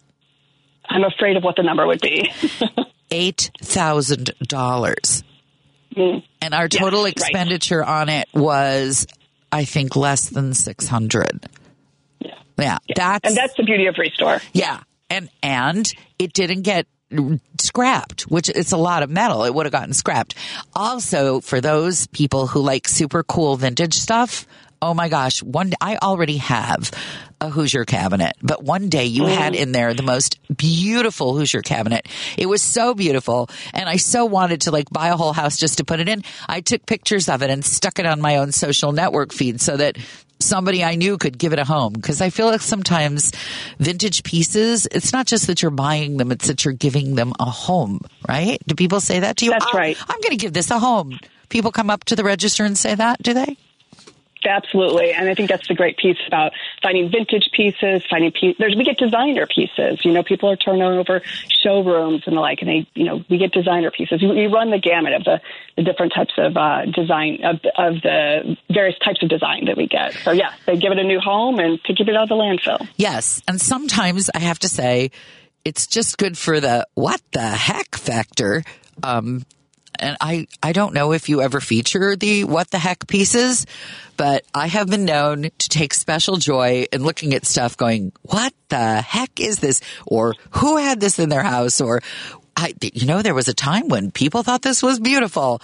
Do you yourself, you don't have to specify, but do you go through the store with the what the heck factor every now and then? I love walking through the store. I am personally a shopper like you as well. And sometimes I'll walk through and I'm amazed at the design style that people can have, like the vision and the creativity that people had around design. And yes, sometimes I don't know, but some other people had a vision for that. And people pick that up and they say, I can do something with this. It is remarkable. Yes. Yes. What is the most, what the heck is that? Or what would you do with that? Can you recall an item that stuck in your head like that? I don't know the design style, but what I do remember is one day we had gotten a chair that was almost like it felt very moon landing-ish. It's kind of like you sit in and you sit back into and it encompasses around you, if you will. Wow. Even though there's and it's like almost like you're sitting into a circle and encapsulates around you. And I don't know what design style that was, and it's just very, very different. It felt very like 1960s, early 70s-ish, but it was a really fun look. It's not for my home, but I found a good home, and because somebody did come by and buy it, and it's a really cool piece. And then I'll bet you there are times where you don't quite know what something is, but somebody says, I know what this is. I know who designed this. I know who made this. Does that happen? It does. And one of the things our team does is look that up as well. We try to look that up and provide that information on the sales tag. So people want to know what era it's from or if it's a particular designer. We try to find that out and do that research for folks so that can put people into a frame of like, okay, this is a style I'm interested in. Oh, that's cool. And you have an active website where you post some of these things or no? Yes, we do. People can find us on Instagram at Habitat Chicago. We also are on Facebook, on Twitter, X, formerly known as Twitter. And we just have a new TikTok account I just learned. So, yes, Habitat Chicago on all the socials, and our website will also have links. So, habitatchicago.org. Yeah. If you want to be green and do great things, there are actually two organizations. We had the other one on, three that I can name. There's so many groups here in Chicago doing good while keeping keeping stuff out of landfills and providing training. There's one that does training in the trades. Speaking of the trades, can you speak a little bit about what Habitat, you mentioned there's other programming that Habitat is doing in neighborhoods in addition to building houses. About how many houses are you building in Chicago area at any given time? Well, in Chicago specifically, we're building right now about 13 homes are under various stages of construction, both on the south side and 2 south side neighborhoods, West Pullman and Greater Grand Crossing. We also have many other habitats in the suburbs. So for the suburban listeners, there are habitats all from Lake County all the way through the western suburbs, through DuPage County and all the way down to Will County. And each of those habitats, we all kind of operate independently, also all in support of the Habitat mission. So work is going on year-round in all neighborhoods of all communities around the Chicago metropolitan area. And people can definitely plug in, come out and volunteer. One of the things folks get nervous about is, can I actually swing a hammer? I don't do construction. I'm on the computer all day. Yes. Our job is to teach people how to do the work. And so people come on out and we'll show you what to do, give you the safety briefing, get everybody set up to go for the day, and you'll have a great day. And I want to ask you a little bit, because you've mentioned people come out, they want to help, they may not know. Do you do training for people who want to do more of this kind of work, or is it just, I'll teach you what you need to do for the day? Both. So at Habitat Chicago, we do both bringing volunteers in. We also are in the early formation stages of a workforce development program. So we're in pilot phase right now, where we're looking to, we know in general in home construction, we just need more people in the trades. A lot of folks are in commercial construction, which is great. We need more people in residential construction.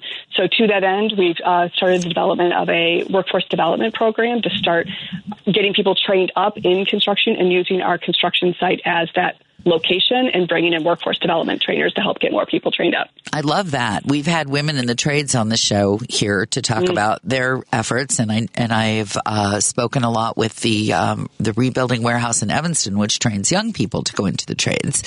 So it's good to see that Habitat is doing more of a workforce project with that too. That'll be great. Now, I know that something unusual about Habitat is that if you're going to live in a Habitat home, you're going to have to help. Can you talk a little about that? Yeah, so one of the things is we not only build the homes, we also find the buyers, qualify the buyers for our home buying program.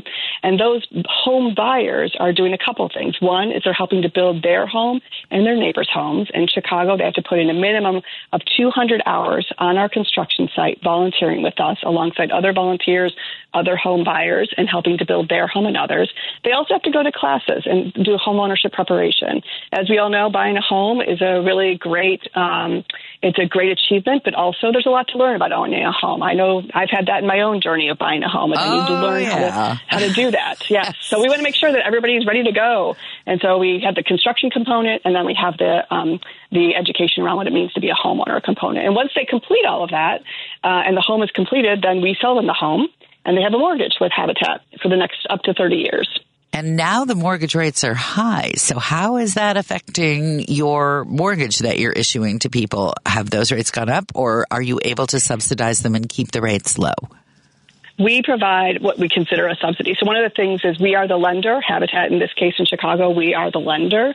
And so we are the ones that provide the affordable mortgage, and that rate is kept very low so that the buyer's never paying more than 30% of their gross monthly income towards their home. And that's the definition of affordability, is that no one should be paying more than 30% of their gross income towards where they live, whether they rent or they buy. And so we cap it at that, and then they pay us back over those 30 years, and that money is then funneled right back into our program to help us build more homes. Tell me about what the people who work for, learn about, and move into Habitat homes have to say about their experience. Yeah, I will say they always say it's very hard and it's long, but it's worth it. We are not a quick fix. It's an investment in neighborhoods. It's an investment in long-term affordable home ownership. And so over and over again, the message we hear from our buyers who become homeowners is that they, they didn't always know if they could do it, but the overarching message is, and they say this to their other home buyers, it's a shared message to future home buyers, is stick with it. It is worth it. You will have a great place to live in a great home in a solid growing neighborhood, and you will be off and going for your future. But it is a major commitment. People are working, they're taking care of their families. They have other commitments in life. And so to say for a good, 10 to 18 months, I'm going to really commit to my future through volunteering and through going to classes to getting an affordable home, that is a major commitment. And so those the folks over and over again are focused on that long-term goal and say it's worth it. Well, I'm glad to hear that. If you're just joining us, you are in conversation with Jen Parks. She's the executive director of Habitat for Humanity Restore here in Chicago. We just got a text. Where is the Restore? Would you give the address, please? Yeah, 6040 North Pulaski, just off of Peterson. Yep, right by 6040 North Pulaski. If you're a birder, it's right near the Audubon, big property there, and they have parking and they have drive-through if you want to drop off stuff. And the website again for people? You can go to habitatchicago.org. All of our information on Restore and our program work is all there. So let's talk a little bit about the religious component and how that works, because I know that the former president and first lady, which is the reason we are lucky to have your presence here today, the Carters, they were people of great faith, and they began this in some ways as an expression of their faith. But I understand that people of all faiths participate, and that is not necessarily, there's no doctrine involved here, and that it's a bridge building experience. Could you speak to that? That's exactly right. So Habitat for Humanity's foundation is a Christian foundation. Our founders were very focused on using this mission to express the love of Jesus. And we are not an organization that is a proselytizing organization. We want everyone, people of all faiths and people of no faith, to come to this mission. The opportunity we have together collectively as a city, as a community, is to make sure everyone has a decent place to live, and that is what we're driving towards. So it came out of a Christian foundation. Those are our roots, and we want everybody involved, because one thing we can all agree on is that everybody deserves a decent place to live, and that's the home, that's the neighborhood, that's our community. And so that's what we're all about. That's lovely. So would you say a variety of faiths are represented in your efforts there, or no? Absolutely. Yeah. We have people of faith, we have people of Christian faith, we have people who from the Jewish community, we have people who are Muslim, we have people who don't practice any faith, and all are welcome and are represented in the work that we do. That's actually quite lovely. I have to ask you to circle back to your home buying school, basically, for homeowners. What are some of the things that people, when they're going to be homeowners, they go to the class and they go, what? I have to do that? What are some of the things that people have learned how to do that, when you live in an apartment and you call the landlord, you don't have to think about doing, and when you're a homeowner, you do, and they're kind of astonished? I think the interesting thing when I talk with some of our buyers is, we all, when we're in an apartment or we buy a home that's already built and everything, we don't see behind the walls. We don't know what goes all into building a home. So our home buyers actually get to see the home go from the foundation all the way up, and see all the different phases. And so to be able to get to see behind the scenes of what does it take to put the drywall on, what does it take to put the flooring down, what does that involve? And they get to pick some of these things. They get to pick their flooring. They get to pick what type of countertop finish, what type of cabinet finish. And so to be able to have some choice and stuff, but also see what's the work of putting that in, so that if they need to change something out in the future, they have more knowledge in which to act upon. And that's a very good place to be as a homeowner, because then you're because again, as being a homeowner, it's a lot of responsibility. We all have to take care of our homes. And so that having that insight into what went into building a home allows them to be more prepared for the future state when they have to repair something or replace something. That's interesting. That's a different answer than I thought you'd give. I thought you might have people say, you mean I have to get up on a ladder and clear the leaves off the gutter? You mean I have to chop the ice away from the downspout? You mean I have to? But you said something very different than what I was expecting, which is that once you know what goes on, to use an auto metaphor, under the hood, then you know why you have to have an oil change. Then you know what it means if your car is making a particular noise. And you may not be an expert, but at least you can speak, at least you're aware of what can go right, what can go wrong, what might be needed, what that funny sound means. If you're That's right. Right. So let me ask you a little bit about green building. Are the homes you're building changing in style or construction because of environmental concerns? It's something we keep taking a look at. We definitely build a very green home in the sense that we don't build huge homes. They're good size, but they're not huge. So we keep them very tight in terms of energy efficiency and the type of insulation we put in and the mechanicals we put in. We are starting to look at what might we do as things evolve around availability into more green elements, solar or on hot water heaters that are on demand, water heaters and the like. I think there's a lot of opportunity coming down the pike with additional investments that are coming down from the federal level into states and communities that we can then start to take more advantage of. One of the things we always have to think about is our home buyers are of limited income. Right. And so we want to make sure that they have access to good quality replacement materials that are on the market and available now. And we're starting to see a change happen, but that has not always been the case. So on-demand water heaters are becoming more available, but historically the traditional water heaters been what we've been doing. So we're starting to make a shift, but we're making it very carefully and thoughtfully to make sure our home buyers have access to future, if they need a replacement item in the future, it's going to be available and it's affordable to them. I'm guessing there's a lot of back office then stuff that goes into this where you've got a whole team of people not on the job site but elsewhere figuring out we have access to these counters, we have access to these appliances, we have access to this flooring provider. Is a lot of the stuff that goes into the house donated, or do you purchase everything, or does any of the stuff that comes into the restore go back out and find a home in your houses? That's a great question. So most of everything is new that goes into the home building process for us. We do have some products that we're able to get donated, and we take advantage of that. So, for example, Whirlpool has been a solid donor to Habitat for Humanity, not just in Chicago, but across the United States for years and years now. And they donate a refrigerator and a range to every Habitat home. So that's a cost savings to us, and we're able to then put those into every single home. And there's a couple other items like that are donated on a regular basis, which is so helpful to us. One of the reasons Restore came into existence many years ago was because we were getting calls from people who wanted to donate items for our home construction, but because the materials are so varied and we can't always plan for that, we thought, well, let's figure out an alternative way to put these good materials to use, and Restore was born out of that idea. We can't use it in construction, and these are still good materials. Let's create this Restore that we can still provide this back to the community at reduced prices. That's and anyone who doesn't believe it is invited to come and look at my shower. Which is built with beautiful tile from the Restore. Thank you so much for being willing to talk about this. And I'm sorry for the loss of the Carters. I shouldn't say Carters. I think of them as an entity of Rosalind Carter. And of course, we're wishing the best for the former president.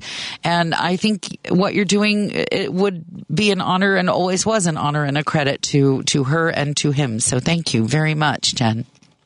Thank you so much, Tori. Appreciate it. That's Jen Parks. She's the executive director of Habitat for Humanity's Restore in Chicago. If you want more, just Google Habitat for Humanity Chicago. It'll all come to you. It's Joan Esposito's show, an hour away from Patty Vasquez. More to come, WCPT Chicago. Alexa, play WCPT. WCPT from TuneIn.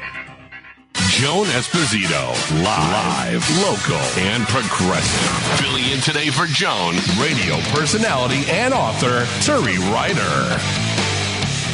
Your friendly stranger in a black sedan. Hop inside.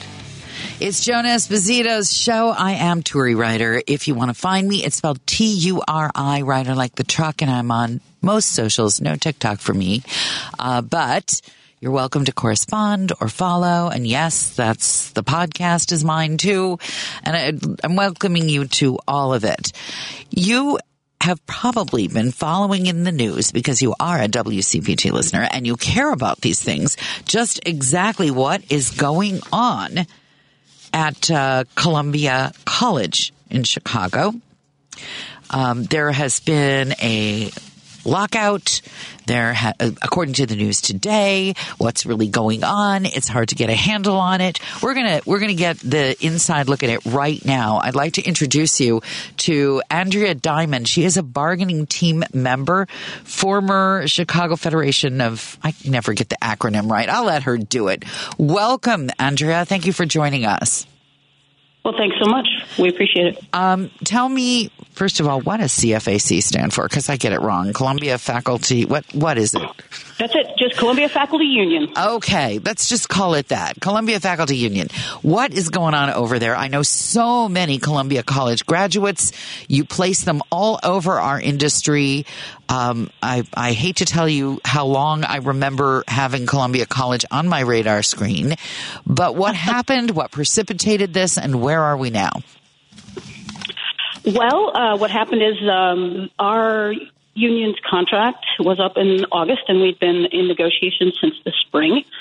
And right before the fall semester began, the administration said that they were cutting 50 courses from the fall and a further 300 courses from the spring, which, of course, since we're in negotiations, they couldn't just do. That's an unfair labor practice, that unilateral decision-making.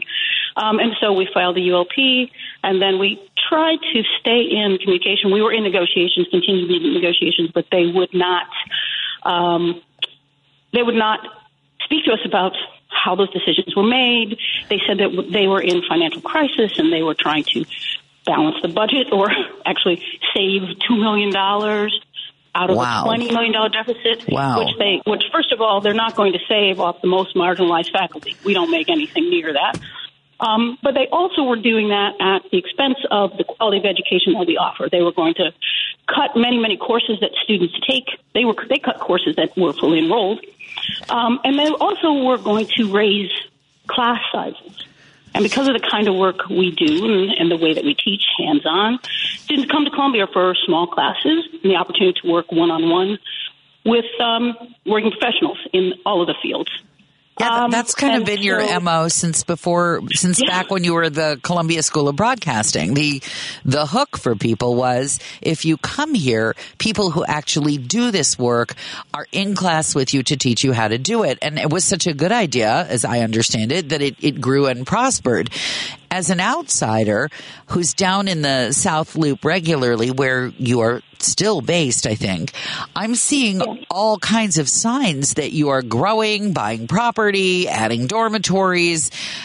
You've been ranked nationally, I think, number 1 or number 2 for people who want to do music composition for film and television.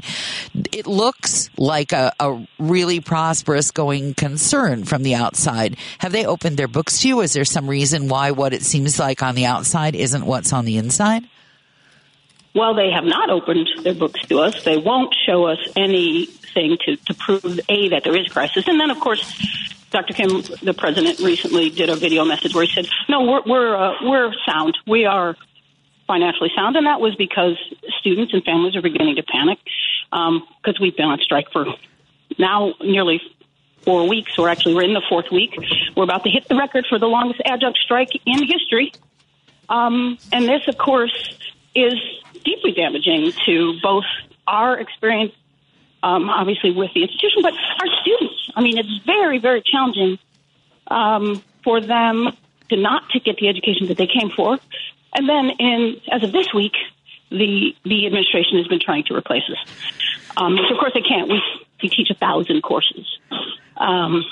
So they've been trying to say that they're going to give students value for their money, and this was only because lawsuits are beginning to be brought or spoken of, and students are talking about leaving. If you have a student in there and all of a sudden the student isn't getting any live instruction in the areas where they intended to focus, I suppose a parent could come back and say, hey, wait a minute, you're still charging me the same, but my kid, what does this look like? And by the way, we are lucky to be joined by your fellow negotiator and faculty member, Diana Vallera.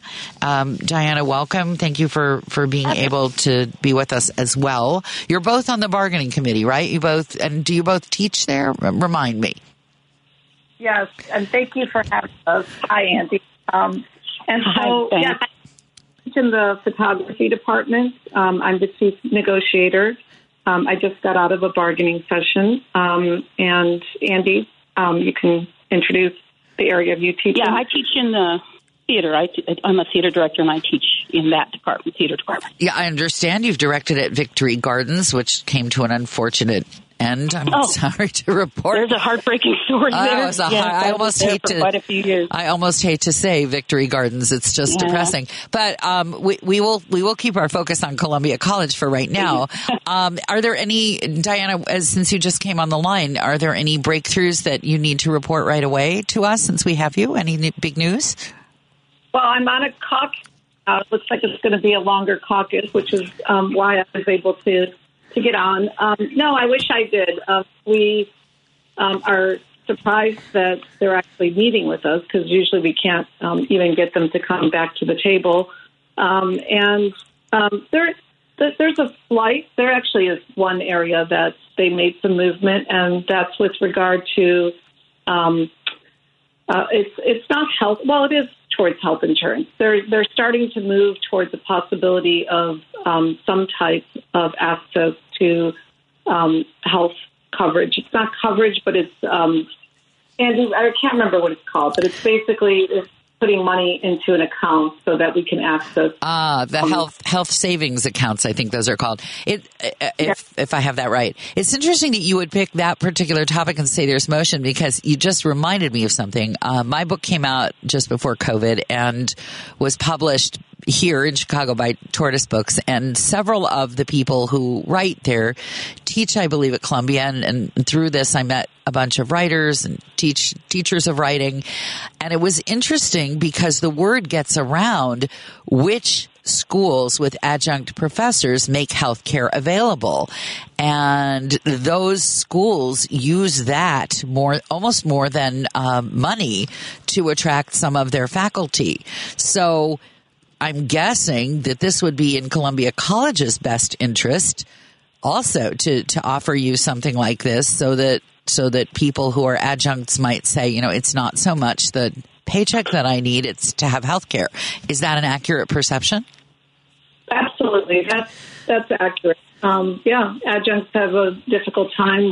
Many don't have access to health care, and we're seeing more and more of that in the Chicago area, so that certainly would be incentivizing and attracting adjuncts.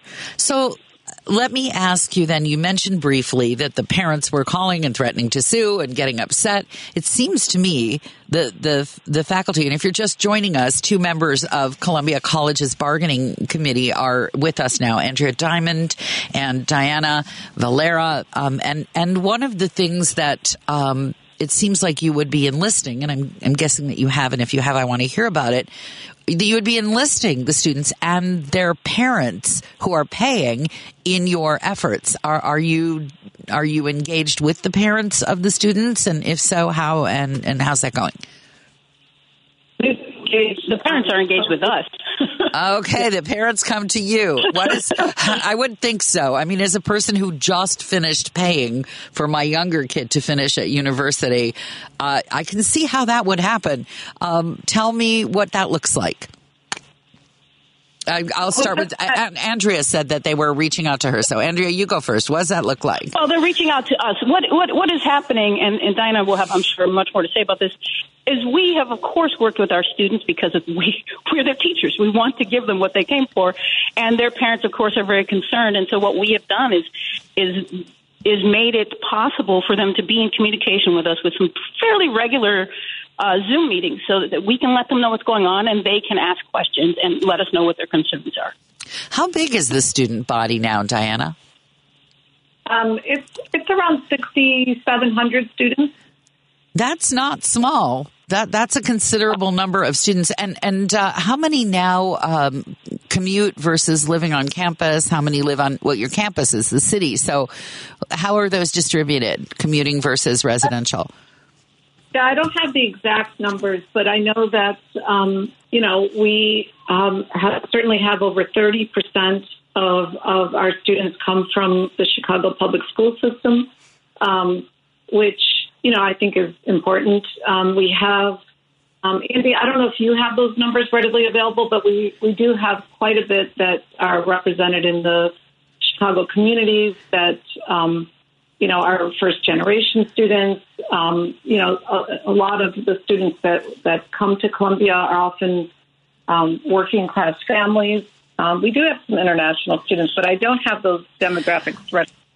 The reason that I asked that question was because I notice you have more and more dorms there, and I would imagine that the city itself and the local merchants would feel it if the kids aren't going to class, and that they might be enlisted to pressure the administration a little bit. Is that happening?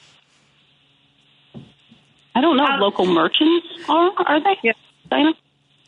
I'm not sure, but I know that the restaurants nearby are starting to do that for sure. We noticed that, but then they're very supportive. But beyond that, certainly the communities, the faith-based communities, things like that are definitely, and of course the politicians. We had a lot of support from politicians, including our mayor. Pushing back. Well, and his work with the teachers union, of course, would make that a natural pairing for you. I can't say how many times in my industry we've had our interns come from Columbia, our everything, our talent. The Chicago media is full of people who are Columbia graduates. Are the alumni getting involved? Are they saying, forget it, we're not giving you any gifts or doing any fundraising unless you support the professors who supported us? Is that helping? Is that happening? I'll give that one to Diana. Yeah, that's starting to happen, and we would definitely want to get more outreach, and we appreciate this program in order to do so, because when they are hearing about it, they're very upset. And they should be. And as you described, it's an incredibly vibrant community. It's why we're on strike, right? We love this community. We can't stand seeing what's happening to it. The students are upset. The parents are upset. And I think the alumni are absolutely starting to get involved. We need to expand that even further, including like donors. We do know that there's a big gala that's going to be taking place on November 30th. I'm guessing there will be a picket line around that. I'm guessing that gala may not go as planned. Is that accurate? That's accurate. Yes, it is. So I have so many questions still, but let's go to Diana. What is your theory about what's really going on here? Usually the words greedy administration are thrown around a lot, but what do you think is actually really happening on the other side of the fence? We've been very concerned because it doesn't make any logical sense if it was what's typically happening, even with this corporate takeover in higher ed that we're seeing. And it's such an extreme that it's running programs in the ground, programs in the ground. And then when we start seeing who's sitting on the board of trustees, and then we start very concerned. And so wait, stop right there. Can you be more specific? Who showed up and made life difficult? Be specific, please. Well, there's two people in particular that we've been looking into, and they both have connections with Andy. Do you remember exactly what it Vestra is the company? Vestra is the company, and they own Phoenix. Is that correct? They own private. They're involved in private. Oh, you mean the University of Phoenix, folks? Is that what you're talking about here? They're a private. And they own. Wait. Andrea first. Vestra is a private equity firm, and they have interest in for-profit educational organizations, including universities. So Columbia College, I thought they were forgive my ignorance. We are not-for-profit. We are not-for-profit. So you're a nonprofit, but you are possibly being taken over by a for-profit corporation. Is that accurate? We have no idea. This is a question. This is a question, right? That's our concern, yeah. I see. So, okay, now it's starting to be clear. So let me reiterate for those just joining us, the Columbia College faculty are on strike, and the adjuncts in particular are being, in my opinion, horribly treated and justifiably complained, and this is where it's ended up. Now, it turns out that on the board, the for-profit folks from the University of Phoenix and the company that holds that investment they've got seats on your board now. Is that what happened? And how did they get on that board in the first place? I'll give that one to Diana, since you're leading the negotiation committee. Why don't we start with you there? Well, a lot of investigation going on in that whole board decision, and how did the seats happen, including there's a new chairman of the board that's come on recently, and I think Andrea, correct me if I'm wrong, but we believe he also has ties to this group, and so he just came on in the summer. Is in this position, but we are looking into things such as when you're doing this kind of restructuring that, of course, they made 2 weeks before the semester began. We believe that there needs to be some minutes taken by the Board of Trustees. They still have a fiduciary duty to do so to their stakeholders. We've asked an information request. We've filed charges. We've said, where's any written anything? And so far, the college has not produced anything. And we are looking into all sorts of avenues to figure out how can we get these documents. And we do believe there's a fiduciary duty so that we can, and why are they holding it? Why are they not providing this material? If there's some sort of nefarious conduct or even just sort of unpleasantness going on and it fringes on a legality or an illegality, where would you go to have some sort of recourse? If they're in violation of open meeting laws or if they're in violation of fiduciary laws, do you have to do that privately, or is this an instance where you could actually get the criminal justice system involved? We're looking at every avenue. I know that our attorneys are looking at everything. We've even reached out to the Attorney General's office. We're looking at a possibility of the Department of Education getting involved, especially with accreditation issues, because you could imagine when you have a faculty member who supposedly takes over 54 sections of a course. Well, we know that's not possible. So we are looking at accreditation. We're looking at, at all possibilities in what exactly is going on in Columbia and who can get involved to hold them accountable. Wow. You have a lot on your plate. This is huge. Who is providing the structural support for this effort? Who are the attorneys? Who is the union? I'm sure has some. What does that look like? We're very fortunate. We have Robert Block is our attorney. He's been an attorney and practicing for 40 years now in the Chicago area, very well respected nationally for labor law. He's also one of the attorneys, the main attorney, I believe, for Chicago Teachers Union.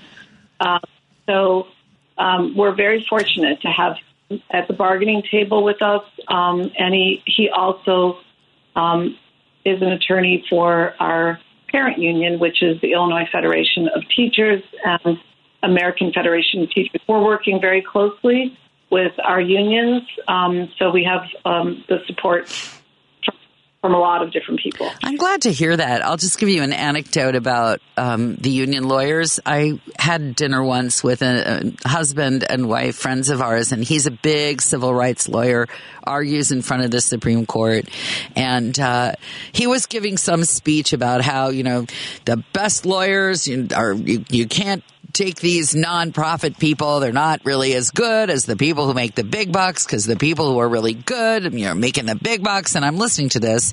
I mean, he was a friend, but also of the opposite political party from me. I'm listening. And I said, what about the labor lawyers? They seem pretty sharp to me. And he stopped for a minute and he said, with the exception of labor lawyers.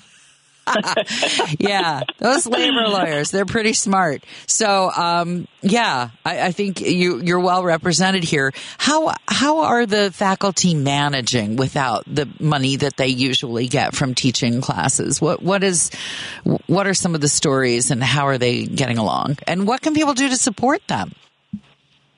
Well, I'll tell you, as you know, we are, as many adjunct work many jobs, teaching at various institutions, or because we're all artists, teaching at other kinds of gigs, as well, both in our fields and outside.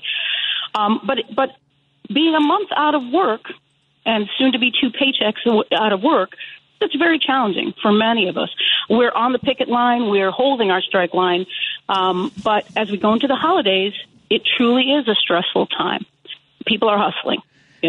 We do have a strike fund, and we would be very, very, very appreciative if anyone would care to help us out, because there are people who are facing hardships because of it. Where would they find that strike fund? Do you have a website? Do you have a GoFundMe? What does that look like? If people want to help with your strike fund, where should they go? We do have a GoFundMe.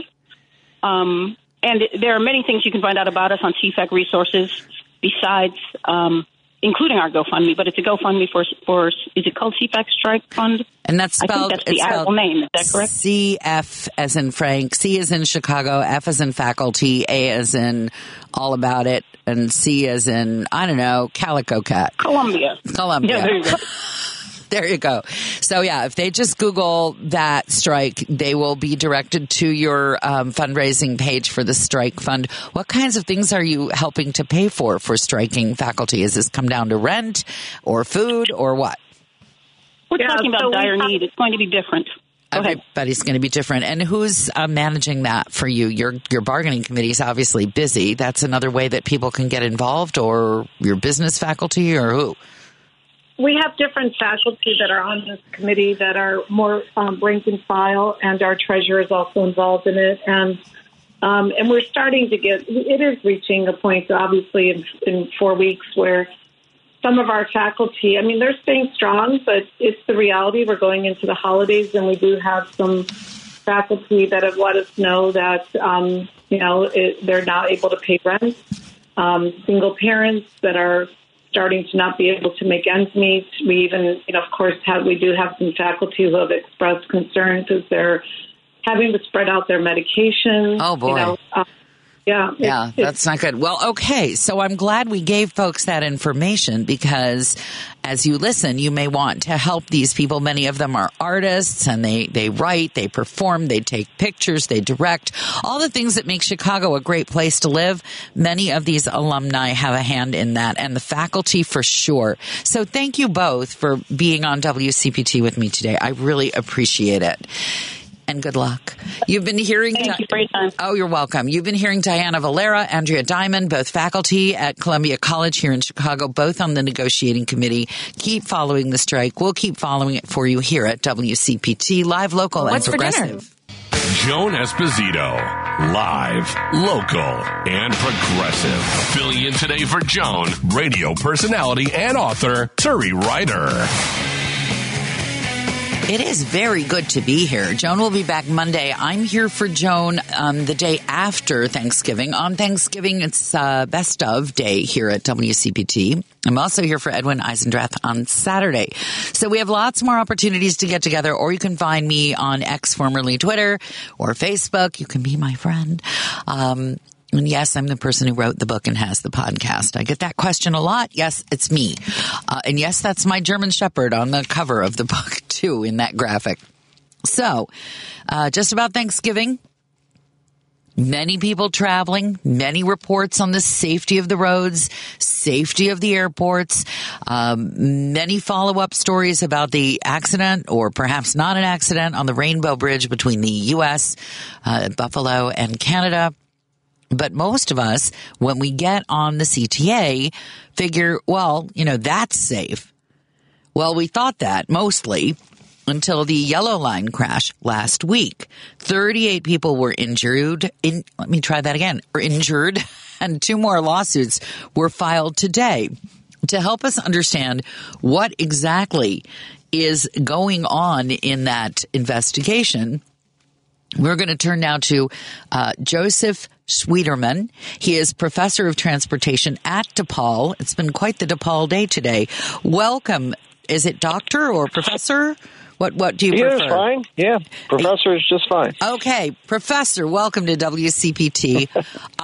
First of all, I'm glad that you could do this the day before Thanksgiving, and I'm assuming you are not riding the CTA while we speak. I am not. I did go by the accident a few days ago, though, and it was quite a thing to see. Oh, really? They haven't cleared it up yet while they investigate. How long does it usually take before they actually clear up something like that? It may well be cleaned up now, but the National Transportation Safety Board really insists on coming without sort of predetermined conclusions and wants to just start from the basics, and they'll dismantle parts of the car and look at the braking system. So that process is well underway, and fortunately only the yellow line has been disrupted, but boy, that's a tough spot for an accident. Yeah. Oh, yeah. That's the one where if you're unfamiliar with the north, the red line, purple line, yellow line nexus there, that's been my line for years, not the yellow line, but I used to use what is now the purple line, and now I'm just off Wilson on the red line, so I ride that regularly, and it seemed like they'd been really upgrading the technology. That's what it looked like to the casual rider. But from what we're hearing today, they did not. What's the latest and what's behind it?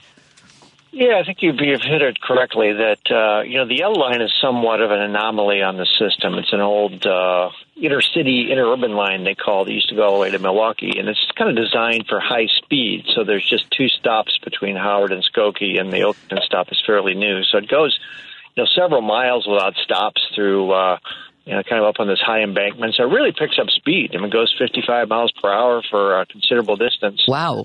And then it comes into this, super congested Howard Yard where they have storage facilities and a balloon track to turn around trains.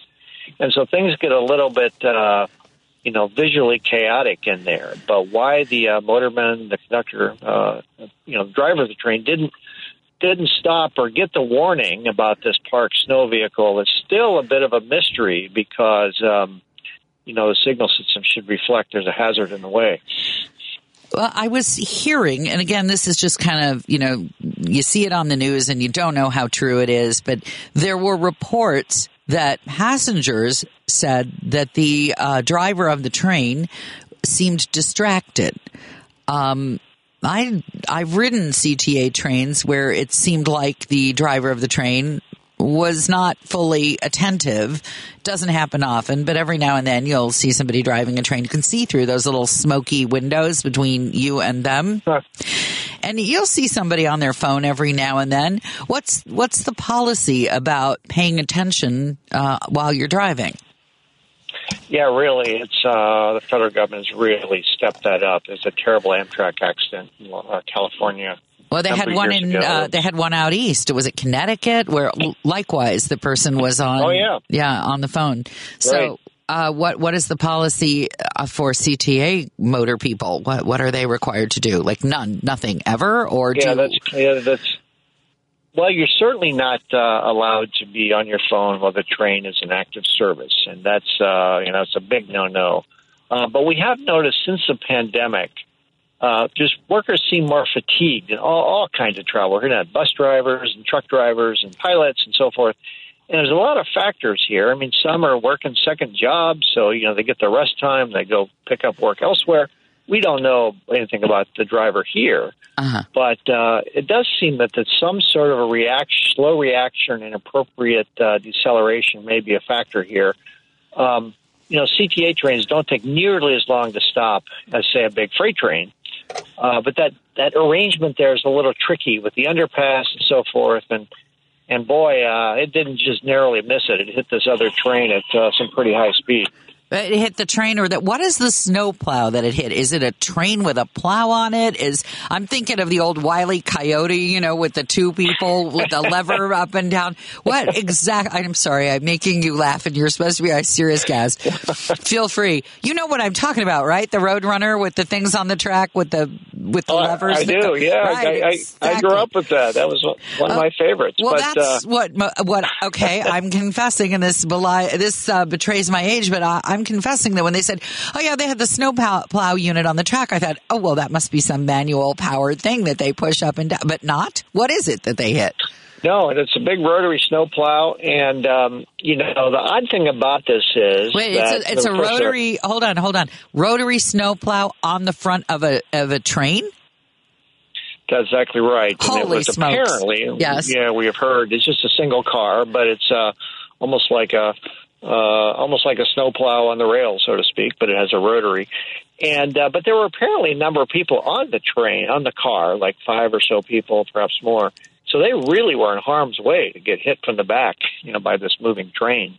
And supposedly they were students. They were learning how to plow. That's why they were there when there was no snow. It's like, this is how you're going to drive the snow plow. This is your new job, right? The CTA is trying to train people to do all these jobs. They're short-staffed. Is that the situation on the snow plow car? They weren't just out for let's just take the old snow plow out for a spin.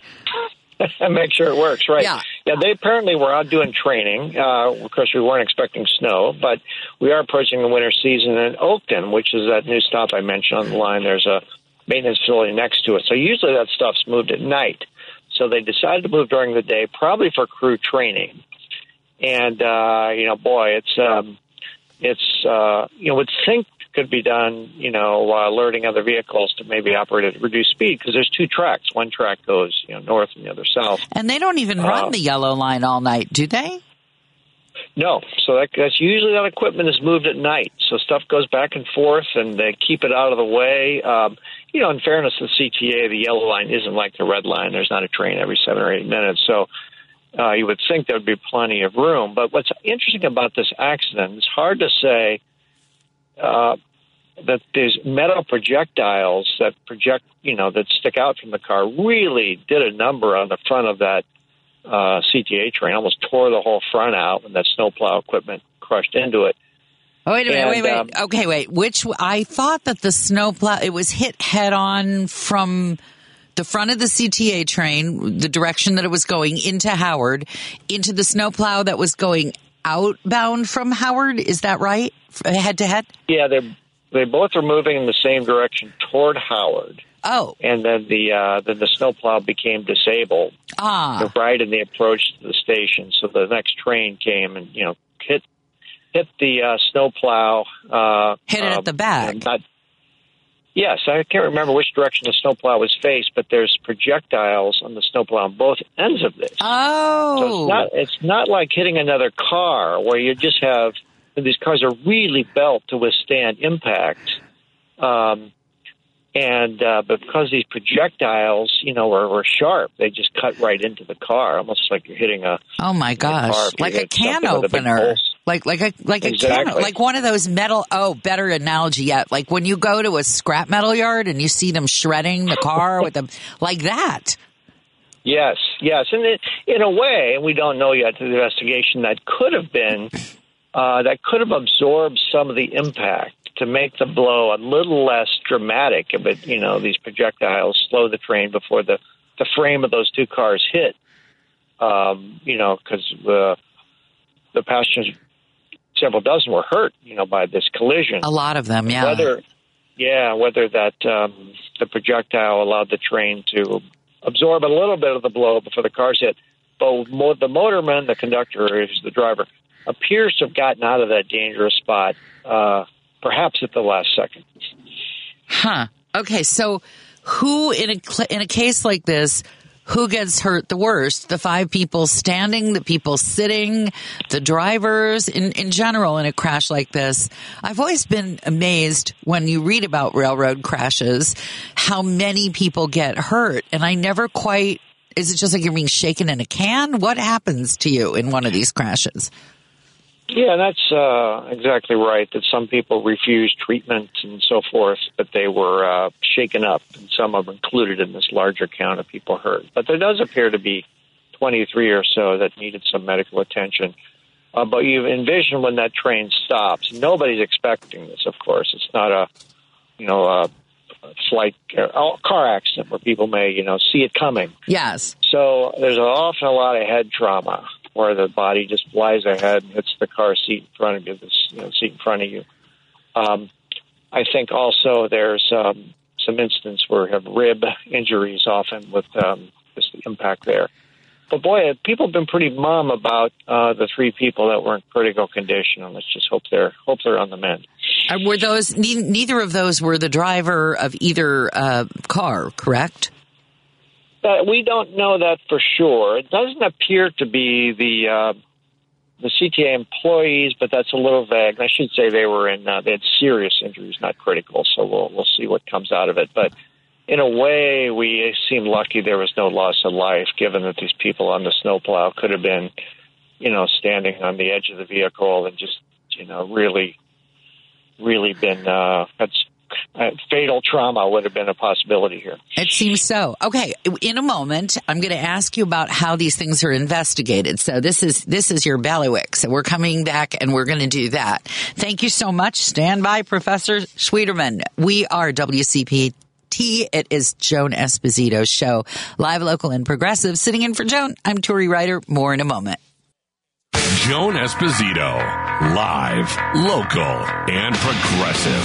Filling in today for Joan, radio personality and author, Turi Ryder. I am. That's Turi with you, Ryder like the truck. Joining me, DePaul professor Joseph Schwieterman. He is a professor of transportation at DePaul. Gosh knows we need more people who know more about transportation, because clearly we're not doing so well on our own. Professor, tell me, and if you're just joining us, we're talking about the Yellow Line crash. 2 more lawsuits filed today. Still unclear how people are doing. How does the NTSB unravel an accident like this? And this morning's report was that there was an old braking system also involved. So how do they figure all this stuff out? Yeah, that's right. They dispatch a team really quickly. They don't investigate minor accidents if it's just a little fender bender. But if it does have injuries, usually, the main goal is to have sort of short-term conclusions they can release that are going to allow, unsafe practices to be fixed. Then there's the longer term. So the short term was really somewhat of an eye-opener for us, that the braking distances on these cars had been underestimated, you might say. So there's like 1,000 feet more they need to brake. Huh. And that was somewhat of an eye-opener, because these old 5000 series cars have been in service for a while. But there was a wrinkle, and that was that there was residue on the tracks. And we think that could have been due perhaps to leaves on the tracks that had been crushed that leave, kind of a oily residue. So this expanded braking distance may be taking into account that those tracks may be slick. But, boy, they weren't even close to having it right, saying 1,700 feet was braking, and the NTSB said it's more like 1,000 feet more than that. Wow. So they already knew that, and the CTA said, well, our data show we need this, and the NTSB said, you're wrong, we've known for a while that you actually need an extra 1,000 feet? Well, apparently the NTSB didn't know that until they looked at the cars, and I think the specification of the brakes, but what was a little odd about it, the CTA didn't announce any service changes or additional time in the schedules because of that announcement. I think they just learned from this that they need extra time to stop vehicles in the case of emergencies. Now, the longer-term investigation is more interesting, and it's always a little frustrating when the CTA probably knows things, but they have to keep tight-lipped until the investigation is done. Like, was this driver, did he report being distracted or low on sleep? Or why was it that the dispatcher didn't call this train and say, stop? And they called other trains and said, stop where you are. Oh, did they? Did they? They called other trains and said, there's a snowplow on the tracks, stop, and not this train? They did, and it was really impressive how they reached out because they may have tried, or maybe the train was. They have a policy not to, call certain trains. We don't know exactly why this train wasn't called. How do they do that? They just have a radio in the operator's booth that they can just sort of do a mayday and interrupt everything else, or how does that work? That's right. It's a call and actually ask the conductors to respond if they got the message.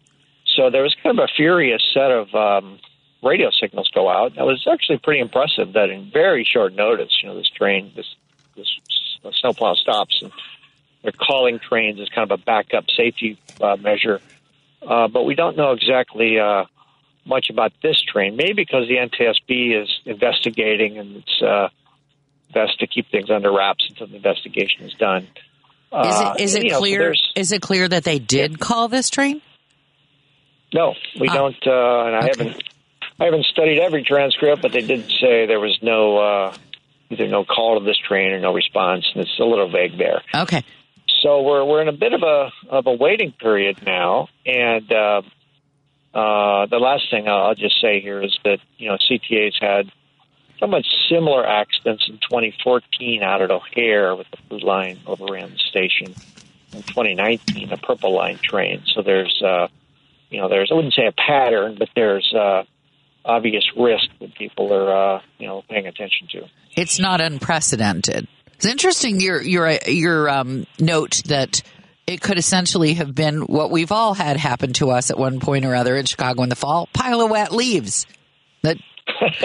Yeah, that's right. And I was trying to look when I was on the Purple Line, just seeing evidence of that, but didn't get a good look. But of course, this is exactly the season where the wind blows and you get leaves on tracks. It could have been oil on the tracks, but the word residue, I really hasn't seen that before in safety reports. That, wouldn't think it would take 2,700 feet to stop an L train, a fairly short one. But if you put, slick tracks, that train's going to slide as well. So is it possible that... Okay, because I don't understand the braking mechanism on these cars, but it seems to me if you stop the wheels from moving, but the track is slippery, either because there's some kind of residue or some, oil or brake fluid or any of that lubricating stuff, if that's on the track, it doesn't matter if you stop the wheels, the thing's just going like an ice skate, right? Oh, that's right. It's sort of like your anti-lock brakes. You try not to have the wheels skid when you're slowing down. Right. Because you lose some of that friction. And it also appears, just based on my brief, look at the topography, that this might have been a slight downhill segment before that. So we're trying to stop a train with a downhill grade is really tough. Huh. So that's sort of the mystery. Did the signal turn red, and did the conductor miss it and then not stop quick enough, or was there no signal between the... Usually there's multiple systems that have to fail for two trains to hit each other. Okay, last question, because you've been so generous with your time, and I've been torturing you with depictions of Wile E. Coyote on those little cars and ice skates and slipping on leaves and every other thing that probably in your capacity as an academic and professional, you're just like, where is this woman coming from? Last question. Given the fact that there are so many lawsuits that are being filed now, how much information will the CTA have to make public?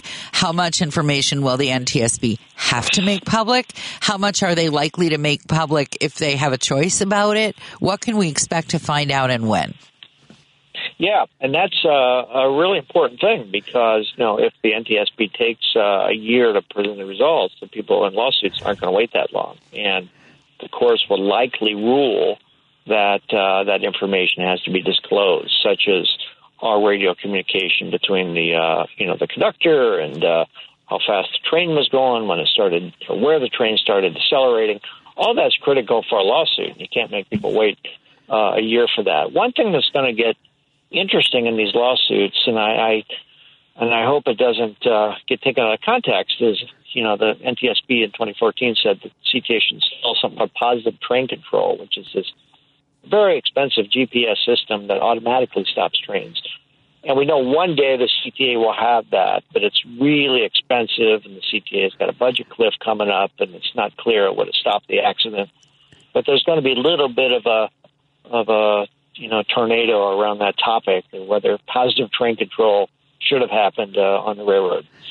We heard that with the Amtrak collision on the East Coast. Like, where was your? And Amtrak saying, well, we'd love to have that, but we can't afford it. Has it gotten any cheaper? It's gotten better, but okay. CTA is different than a metro train where you got freight trains that are super heavy and collisions there. Okay, just have a different character, and so it's coming. But boy, it's a big budget lift for an agency as big as CTA. Well, thank you for being with us. And speaking of what's coming, Patty Vasquez just after the news. Professor Schwieterman, thank you so much for being with us. Have a happy Thanksgiving. I'm Turi Ryder, and I'll be with you on Joan's show Friday. Enjoy your family day, however you make up your family.